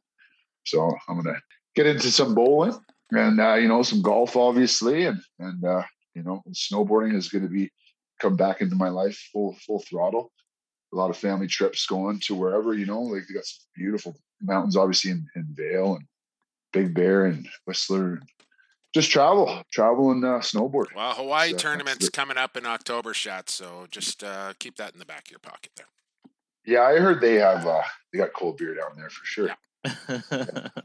Couple quick ones. I know you're going to a camp like right now, so 2 quick ones for me before we let you go, Jeff. Just toughest goaltender, or maybe the goaltender that always had your number that you always seem to have a tough time against. There's one. There's not one, Brad. Toughest defender you went against. I would have to say, man, Dylan Ward he's robbed me more times than any other goalie for sure. Just very unorthodox Lefty. goalie, right? Lefty. Yeah. I don't know, man. I would have to say Dylan Ward for sure, man. He's a pretty tough goalie to beat. And then what about the defender? And what about a Anybody defender? Fold you up on a. Fuck. I've had a couple good battles with a bunch of guys. I'd say Billy D would be up there. Oh, He's a pretty strong kid, man. Mhm. He was. It was always fun getting whacked by him in the Met Cups. And then, I'd say there was another guy, Doherty. Me and him had a lot of battles. Yeah, we had a lot of battles, me and that guy. I'm surprised we didn't fight, to be honest. But we would every game, man. He was always on me and just hacking and whacking. So I'd say those 2 guys, they're always good battles. Good times. And Dylan Ward is the goalie for sure. You good, Bradley? I'm good, man. Really appreciated through this time, and it sounds like you're still going to be giving back to the lacrosse world, and the lacrosse world will be grateful for that. So I'm glad you found something after the playing career is done here, Jeff. And just from all the fans and the broadcasters across the league, just want to say thank you for entertaining us over the years and watching us, having us let you watch ball out and sort of redefining what a transition player was back in the day, and then becoming one of the most exciting offensive players in the game, from the sellies and the goals and just the stuff off the floor. It's been a treat to watch you ball out, man, and good luck in your next chapter. Oh, thank you, fellas. I appreciate all the love, man. And, everyone around the lacrosse world, man. It's just nothing but love the last couple of days. And, it's just sad, all good things come to an end. But, I'm going to focus more on my kids and family and stuff like that. It's just a new chapter, man. I'm going to be a fan now, and that'd be pretty cool too. Who knows? Maybe you'll end up in a broadcast booth before too long, Shots. Hey, before we let you go, I wanted to get this in your stick. You're auctioning off your stick for autism for one of your family members. So I want to make sure that, I know it's been mentioned a couple of times on TV, but where can people go to bid on this stick and raise some money for autism? It's just on donation. So they don't bid on it. They just you donate. You go to ShattlerLacrosseAcademy.com and click the link and put a donation in of whatever it is, and all proceeds go to my little man Nathan. And just his schooling, and I can't believe how crazy expensive it is. And you just need a little more help, right? So this is my way of doing it, and I'm going to be doing the draw in about 2 weeks. So there's still 2 more weeks to donate, and just go to ShattlerLacrosseAcademy.com, hit the link, man, just donate, and then see what your chances may hold. There you go. We'll do that. Everybody else should do that as well. Listen, Shots, we're going to have you back on for Calls to the Hall when you go into the Hall of Fame. We might have you back on before that as well. Best of luck with the Shattler Academy and your trips up north. Say hi to Linz and the family for me, and appreciate you doing this. Yes, thank you, guys. You have a good day. Thanks, guys. There he is. What a career that man has had, Brad Challoner. Jeff Shattler. And I've said it for I don't know how long, Brad. He's always been – these guys that can do it all on the lacrosse floor are always my favorite players to watch. And Jeff Shattler really kind of broke the mold. He was one of the first guys to do it all in the National Lacrosse League. Offense, defense, short man, power play, face-off team. Drop the mitts every now and then for Shots as well. Just a 5-tool guy that played the game the right way. Yeah, you're exactly right. And then paved the way for everybody else that's doing it now. Your Zach Couriers, and look at how much Lyle Thompson does on both ends of the floor, and Brendan Bombery and guys like that who have grown up watching Jeff and then playing with him with the Iroquois national team and really paving that way. Because you're right, those are my favorite guys too. Look at a Messenger, a Challen Rogers, guys that can do everything, the most well-rounded players of the sport. And he's always in that category. And, I said this on the air on TSN the other night, like as much as there's the MVP and the championships for Schatz, like my biggest memories are his climbing the glass goal celebrations, that enthusiasm, the 2018 championship cigar and biker helmet and beer on the counter. Yeah. And as I'm telling this story the other night, what happens at the end of the game? Chantel's interviewing him on live TSN, and boom, the team soaks him with the Gatorade, and there's another big celebration. Matthews puts a beer in his hand 8 seconds after that game ends. Like, it's all that sort of fun off the floor charisma stuff that I think exemplifies Jeff Shattler too, and has made everybody such a fan of his, because that guy, he just likes to have fun. He exemplifies what the Creators Game is all about, and yeah, it's been a treat. Yeah, no doubt. Huge favorite with his teammates and fans alike. And I know tons of youth from the Indigenous communities look up to Jeff Shattler, who I mentioned is the highest scoring First Nations player in National Lacrosse League history, and nobody's catching him for a while. So congrats on an outstanding career. One more game to go for Schatz. One more quarter to go for us here on EP 181. We got to get to the fourth and final frame. Evan is back. Lax Class Locks and Who You Got final week of the regular season is all coming up. Stick with us here on the Lacrosse Flash Podcast Network.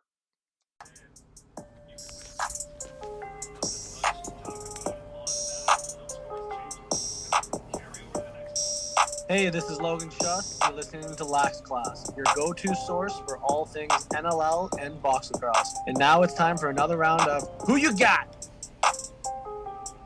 Fourth quarter action is underway. No more breaks here on Lacrosse Classified, EP 181.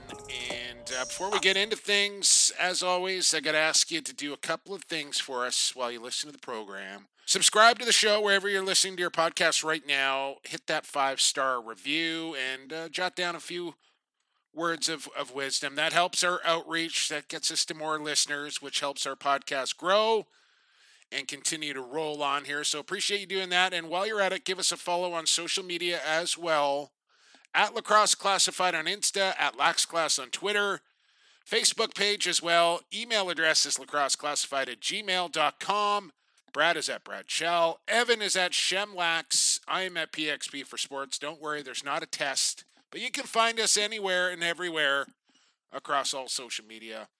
And we'd appreciate it if you did that. Now, it's time to welcome back Evan Schemenauer. This is how we do it.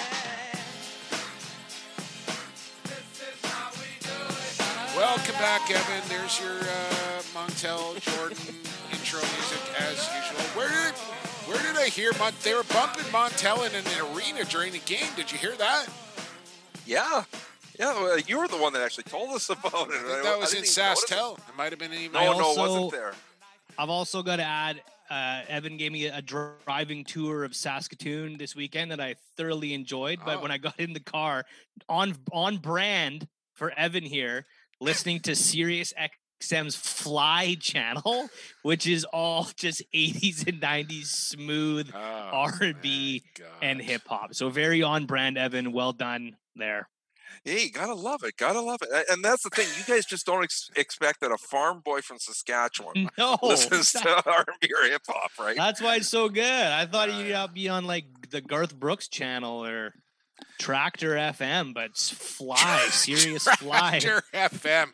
That is a radio station waiting to happen right there in Saskatchewan. All right, enough of that little chit-chat. It's time for Who You Got. Let's do it. Who You Got time? It's time once again to play your favorite podcast game.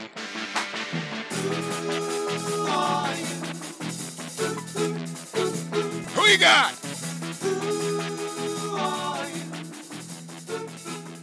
Here we go. Who you got? Brought to you by Stampede Tack and Western Wear. Along with hats, they got the legendary Storm Rider jacket. Line jean jacket. This corduroy color features the classic Storm Rider styling that has become one of the most popular jean jackets of all time. I couldn't even name another one, so obviously the Storm Rider is the GOAT. Perfect on the job site, late night campfires, camping season's coming up. Whether at work or play, you'll find it at Stampede Tack and Western Wear. You know the deal. Out there in Cloverdale, Highway 10, 180th, or do it easy. It's online, it's local, stampede.ca, Storm Rider. Might have to get one of those for camping season if they come in my size. Who you got? Well, hey now. Week 21 winner is a good one. It is none other. Let's back it up here for a second. We now have, well, my lovely girlfriend, Dan Yashima, has won a week of Who You Got. Brad Challoner, you won earlier this year, a week of Who You Got. Of course, I've won Who You Got as well. Evan, have you ever won? You know what? I'm still ahead of you. It's all that matters. Consistency. Anybody can win any week. Have you won a week? Have you won? All that matters is who wins at the end of the year. Right. And I'll throw this in for as a stick up for Evan here. Jake and I have both been officially eliminated from the postseason. We both have X's beside our names now. We cannot win. Evan is still in contention. If he has a perfect mathematical week, still possible. Not happening. Still possible. But what did happen is your kid, Evan, won last week. Vasily Shemenauer is now a Who You Got Weekly winner. Congratulations to Vasily, who I know is real fired up about his prize pack coming from Stampede Tack and gets to rub it in Dad's face, who, again, has never won. That's okay. Like I said, I don't have to sing karaoke. No, either do I don't have to go dress up in cowboy picture because I consistently do well. Well, doing well and winning are two different things. All right, enough of that. Brad, I think you did the best last week, surprisingly enough. I had 6 points. 2 out of 4. 2 out of 4 I got. That was the best out of us 3. That is dirt. Pathetic, really. I've kind of just folded here. I'm not really... Anyways, you're hosting this week, so let's get into this. Let's get it over with because the death march is on for yours truly. Still lots of placings, final rankings to be determined in this final weekend here, the National Lacrosse League. We should probably mention the overall standings here as well. I kind of failed to do that, so I don't want to leave anybody out here. But what do we got? David Salisbury is at the top of the table here with a 3-point lead. Now, we should probably discuss this off air, but are we carrying this into the playoffs right through to the championship? No, it doesn't allow us to. Okay, so this is it.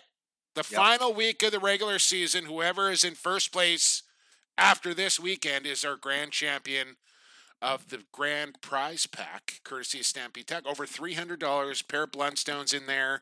So this is it. What do we see in here? Guys, probably about 5-6 guys with a realistic shot to win. Yeah, and what Johnny Hartnett's supposed 7 points back, which is 1 pick. And there are some tough ones this week. Like it was 8-7-6. I was okay. 5-2. I was like, what do I do? All right. Well, we're gonna find out what you're gonna do. Here we go. Brad, you're up. Okay, first up, this game's not going to mean much standings-wise. Halifax Thunderbirds have clinched their playoff spot. Rochester Nighthawks have been eliminated for a while, but Halifax will go into Rochester on Saturday at 4 o'clock Pacific. Evan, who you got? Yeah, the only meaning here is if Halifax wins or if Georgia loses, that Halifax goes third and plays Toronto. I still think that means something for whatever reason. This is my 8-game Halifax for an 8. Jake Elliott, who you got with 2 T's? Yes, thank you. As much praise as I gave the Nighthawks and Joel Watson from a week ago, I don't think they do it here.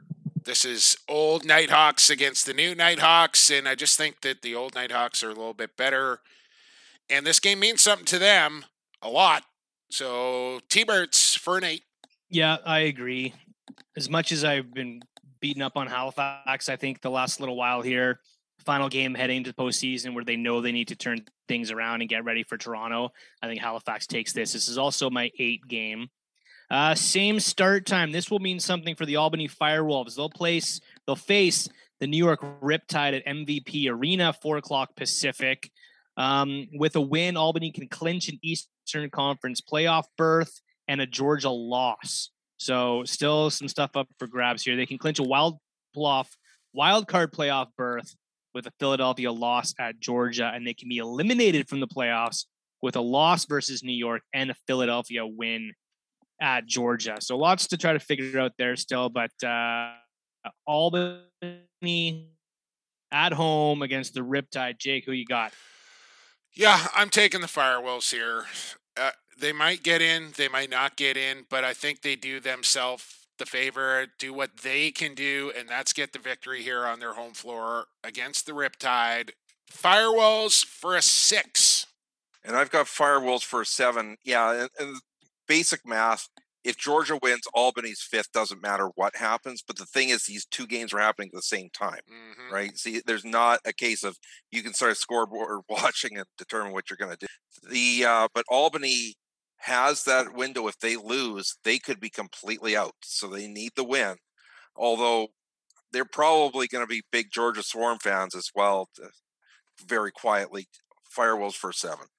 I got the Firewolves for a 7 too. I just think the up and down season that they've had, they're looking at, hey, if we can get a crossover game here, we could be in pretty good shape.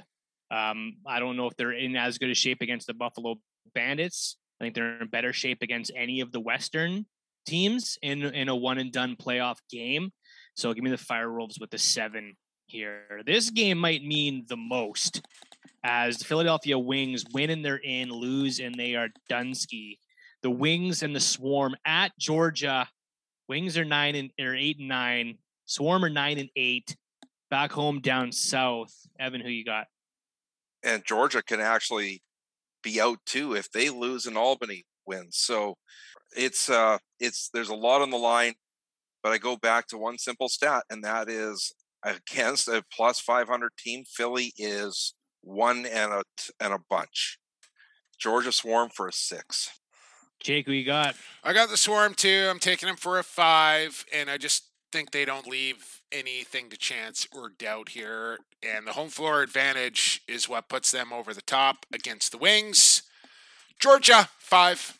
I got Philly here, friends. They have beaten Georgia. They were below 500 at the time of the win, but it was still the same Georgia team nonetheless. And Philly is really needing to look themselves in the mirror to figure out who they are and who they want to take into the future. And this is a veteran group that could lose some guys to UFA at the end of the season. I think the window is right now for the Philadelphia Wings. I think they sneak in with the win here in Georgia. This is my 5 game. This might be the game of the weekend, even though it's not going to do anything for the standings. But let's watch the Toronto Rock and the Buffalo Bandits beat up on each other in the final week of the regular season. This is incredible, as the Buffalo Bandits will look for a little bit of a tune-up. They've clinched first overall. Toronto Rock have clinched their home playoff date. But man, oh man, like what lineups do we see here? Is this going to be a war? Evan Schemenauer, who you got? Buffalo hosting the Rock.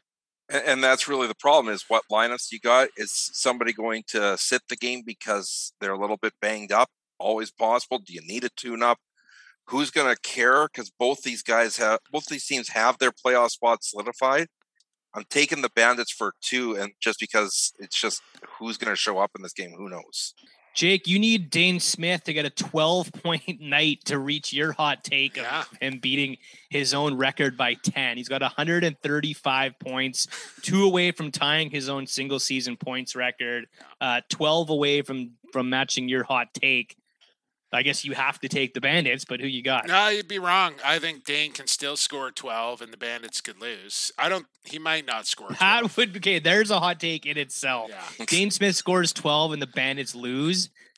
Here's what I really want to see is Steve Priello and Billy Hostrauser get it on. Remember early in the season? What was it against? Somebody took a cheap shot. Hostrauser ended up fighting Jordan Sturrows in that game. And then I thought they were going to go their second meeting of the year. And I don't know if Priello was out of the lineup or what happened, but it didn't happen. And now this game, like you guys mentioned, does not mean anything in the standings. Toronto on the road on Saturday in Banditland, and I wouldn't mind seeing a little action between Perillo and Hostrasser. But I'm taking Toronto to win this game. Plant a little seed in the Bandits' brain there that they can be beaten. But it's my 2 game. But you hear me, Dalek? I'm taking Toronto, and I'm taking them for a 2.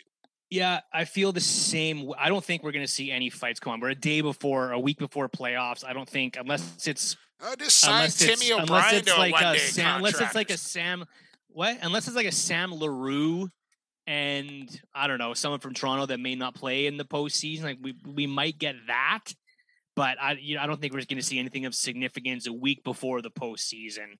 But I do agree that I think Toronto could win this lacrosse game, plant a little bit of doubt in Buffalo, and then Toronto can be uber confident rolling in to the postseason. Bandits signed Brendan Francis. Toronto signs Timmy O'Brien. And just somebody go run the goalie and see what happens.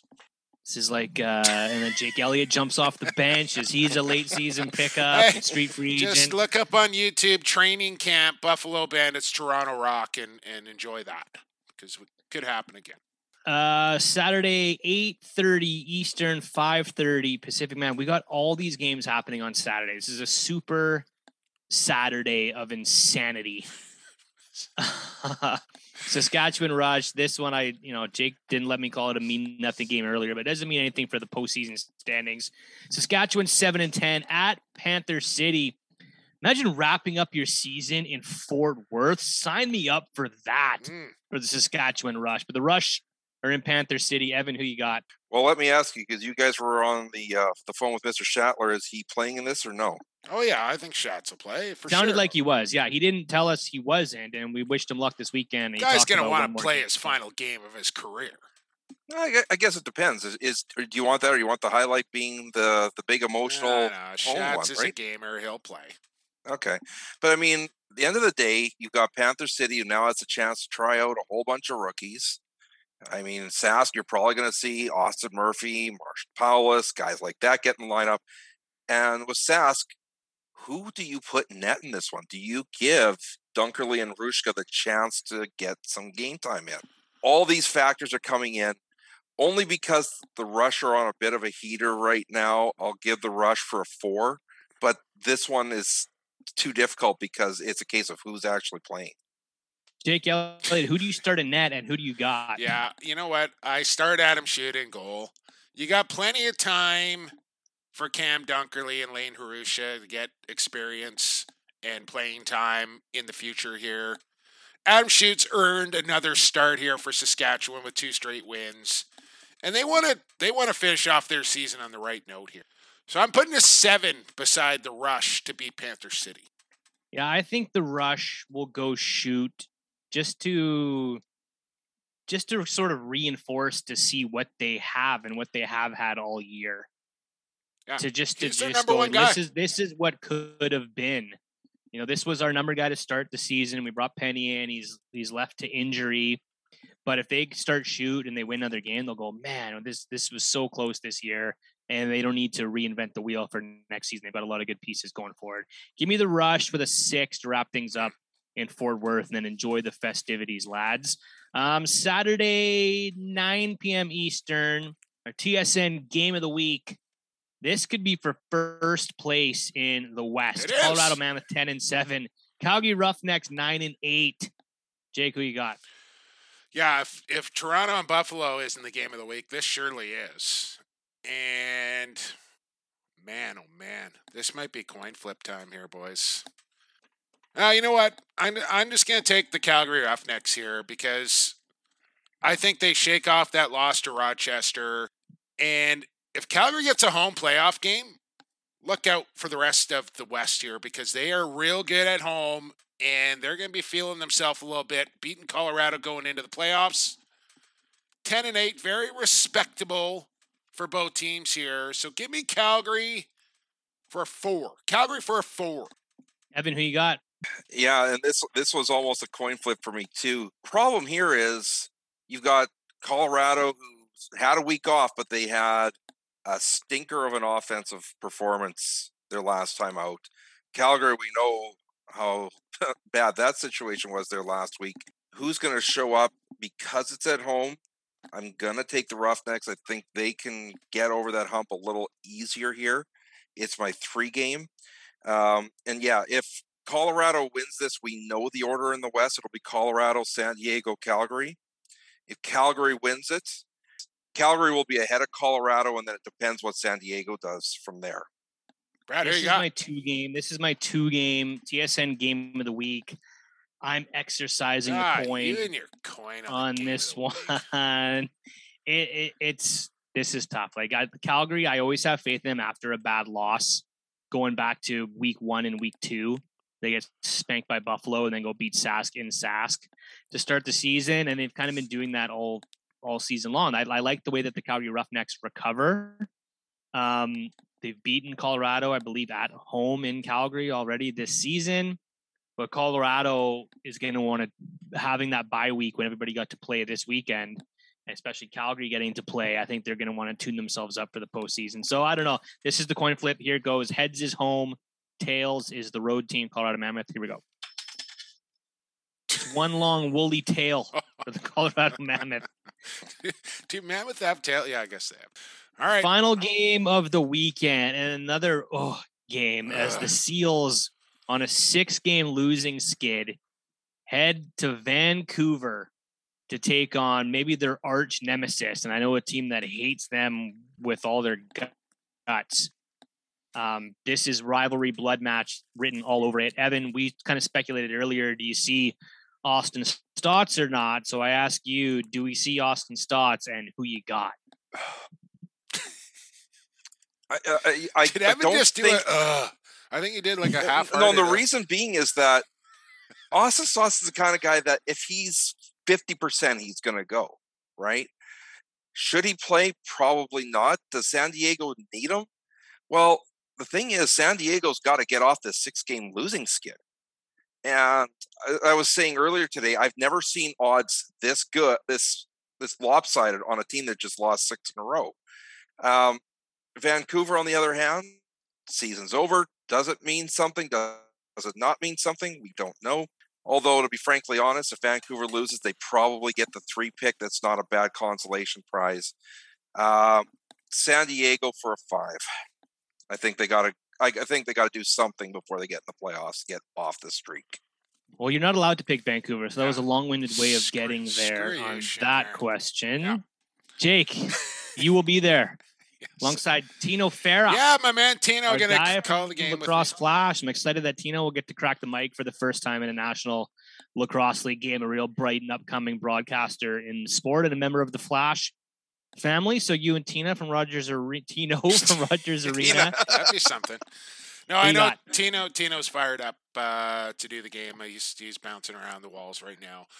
And I've taken Vancouver every single week of the season. I'm not changing now. Vancouver's 2-0 against San Diego. They want that 7th win. They're going to get the 3rd, the 4th, or the 5th pick. I don't think they're thinking about that. They want to end the season on a high note in front of their home fans. It's Indigenous night. Warriors taking them for a 3. Yeah, let me just bring this up as Evan put together some calculations You gonna read all about that out? Okay. Vancouver's draft pick scenarios here. So if Vancouver wants the 3rd pick, they essentially need to tank on Saturday night. They're not against San doing Diego. it. They're not doing that. If Vancouver loses and New York wins, Vancouver will have the number 3 pick. If Vancouver loses and New York loses, strength of victory to determine who's number 3 and who is number 4. Vancouver has a slight advantage in the tie break to get the better draft spot there with their wins against San Diego. I'll say this. A PCLC loss will give Vancouver the number 5 pick. A win and a Sask loss and a New York loss will give Vancouver the 4 pick. So they're anywhere between 3 and 5. Yeah, and I'll say this. I'm all for Vancouver giving some younger guys, Bell, Goodwin, give these guys, Martel, give these guys a look if that's what you want to do, but nobody's mailing this game in. They're going to go out there and play to win. I have no doubt in my mind about that. Well, I'm not suggesting anybody will. It's just, end of the day, you're going to get a decent draft pick one way or the Yeah, other. exactly. Brad, who you got? I got the Vancouver Warriors with a 4 in this one. Yeah, I think everybody's going to come out swinging. I think Keegan Ball and Kyle Killen, they can look for a few more goals. Maybe Keegan Ball hits.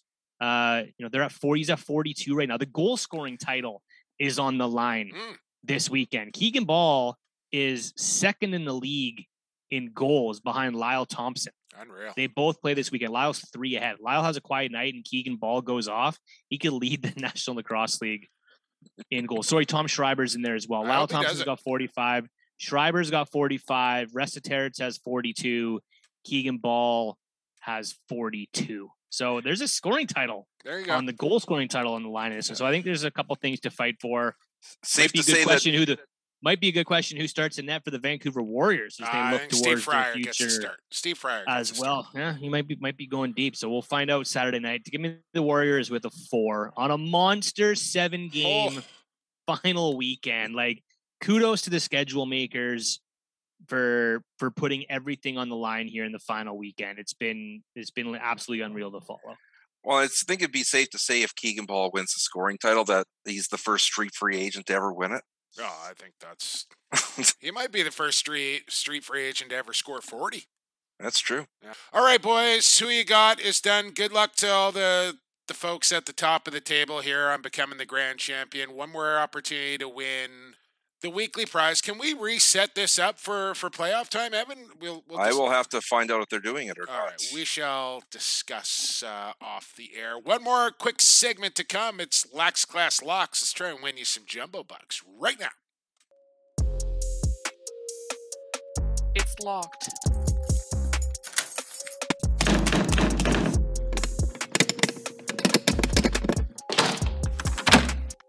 When you're right 52% of the time, you're wrong 48% of the time. I hereby declare lock of the week. Ooh, that's a big lock, all right. All right, fellas, we came up empty last week. Rochester kind of spoiled the party in more ways than one there on our parlay. But we're going to rebound here on the final week of the regular season. Coolbet Canada, Coolbet, stay cool, bet responsibly. If you're new to this, still time to sign up. Lots of other sports to sprinkle around on. NBA, NHL, and playoff season. Baseball, of course, is now underway.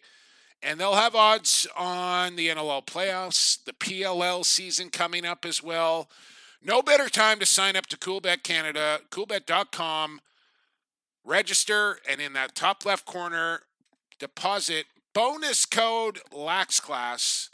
Get yourself some free money. They'll match you up to $200 on your first deposit. Combo parlay this week. Evan, you can roll it out. Okay. So our combo you're talking, or are we going to go with our picks first? No, let's just do the combo. We're like 2 hours deep into the podcast. All right. So we're going with, my pick is the Georgia Swarm. It's just even money, minus 110. And then Brad's pick is Colorado plus 1.5. And Jumbo's pick is the Warriors plus 1.5. And the Coolbet parlay is a plus 600 on this one. An even 140 jumbo bucks is your return on a $20 bet. Just search up Lacrosse Classified Parlay in the little search button there. It'll take you right to it. Just click on it and thank us later when you put some money in your pocket. Are we going over our own parlays? Are we doing this? I can do it. We got it right here. Ready Brad, to go? you got one ready? Always prepared, fellas. I think there's going to be a lot of tight games this weekend in this Super Saturday, which we haven't mentioned, by the way, is an NLL record for games in a day. It was supposed to happen earlier this year once, but the snowstorm in New York delayed a game a day. That's right. This is the first ever time that 7 games will be happening. It just so happens it's on the final game of the regular season. And with another team coming in the league next year, get used to Super Saturdays. But I think there's going to be some super tight games in this one. I'm taking the handicap in 3 different games here on this part. Minus 119. I'm taking the Mammoth plus 1.5 at minus 135. And I'm taking the Rochester Nighthawks. I'm changing this to a plus 1.5 with a plus 125 odds. Okay. Add all that up. 621, boys. $20 will win you 124-16. Not bad. Evan, go ahead. I've got the Albany Firewolves on the money line, minus 135. I think they're a bigger favorite than that. The Georgia Swarm, like I said before, this is even money. I think they're a bigger favorite than this, minus 110. And the Colorado Mammoth at plus 1.5. They are actually a significant underdog in this game, surprisingly. That's a minus 135. Tally it up, plus 478. 20 jumbo bucks gets a return of 115.70. Okay, I'm going 3-point spreads here. Final week of the regular season. Georgia minus 1.5. I like them in convincing fashion here over Philly this week. Give me Toronto on the road at plus 1.5 and give me Vancouver at home plus 1.5. Big time here, fellas. Plus 665 gets your return, a cool bet return of 153. In your pocket. Go spend it. Enjoy yourself. Free money, courtesy of Lacrosse Classified. Fellas, that was a huge program right there for EP 181. We'll be back with EP 182. It's playoff time right around the corner. Cannot wait. Big thanks to Jeff Shatler and Chantel Chan for stopping by the program. To our sponsors, of course, Stampede Tack, the Vancouver Warriors, Associated Labels and Packaging, Cool Bet, and Rycor Construction. Fellas, we did it again. Pair of tickets to the Vancouver Warriors game this weekend. I've mentioned it a bunch of times. Tell me what the theme night is this weekend, and you got yourself a pair of Warriors tickets. It's that simple. Just get at me however you can do it. And one more final note before we get going here. We got a brand new sponsor starting next week. Not going to give it away. A little local flavor. You're going to like it. So look forward to that. Now we're out of here. For Evan Schemenauer, Brad Challoner, I've been Jake Elliott for the fastest game on 2 feet. For the creator, stay safe, stay healthy, and stay classified.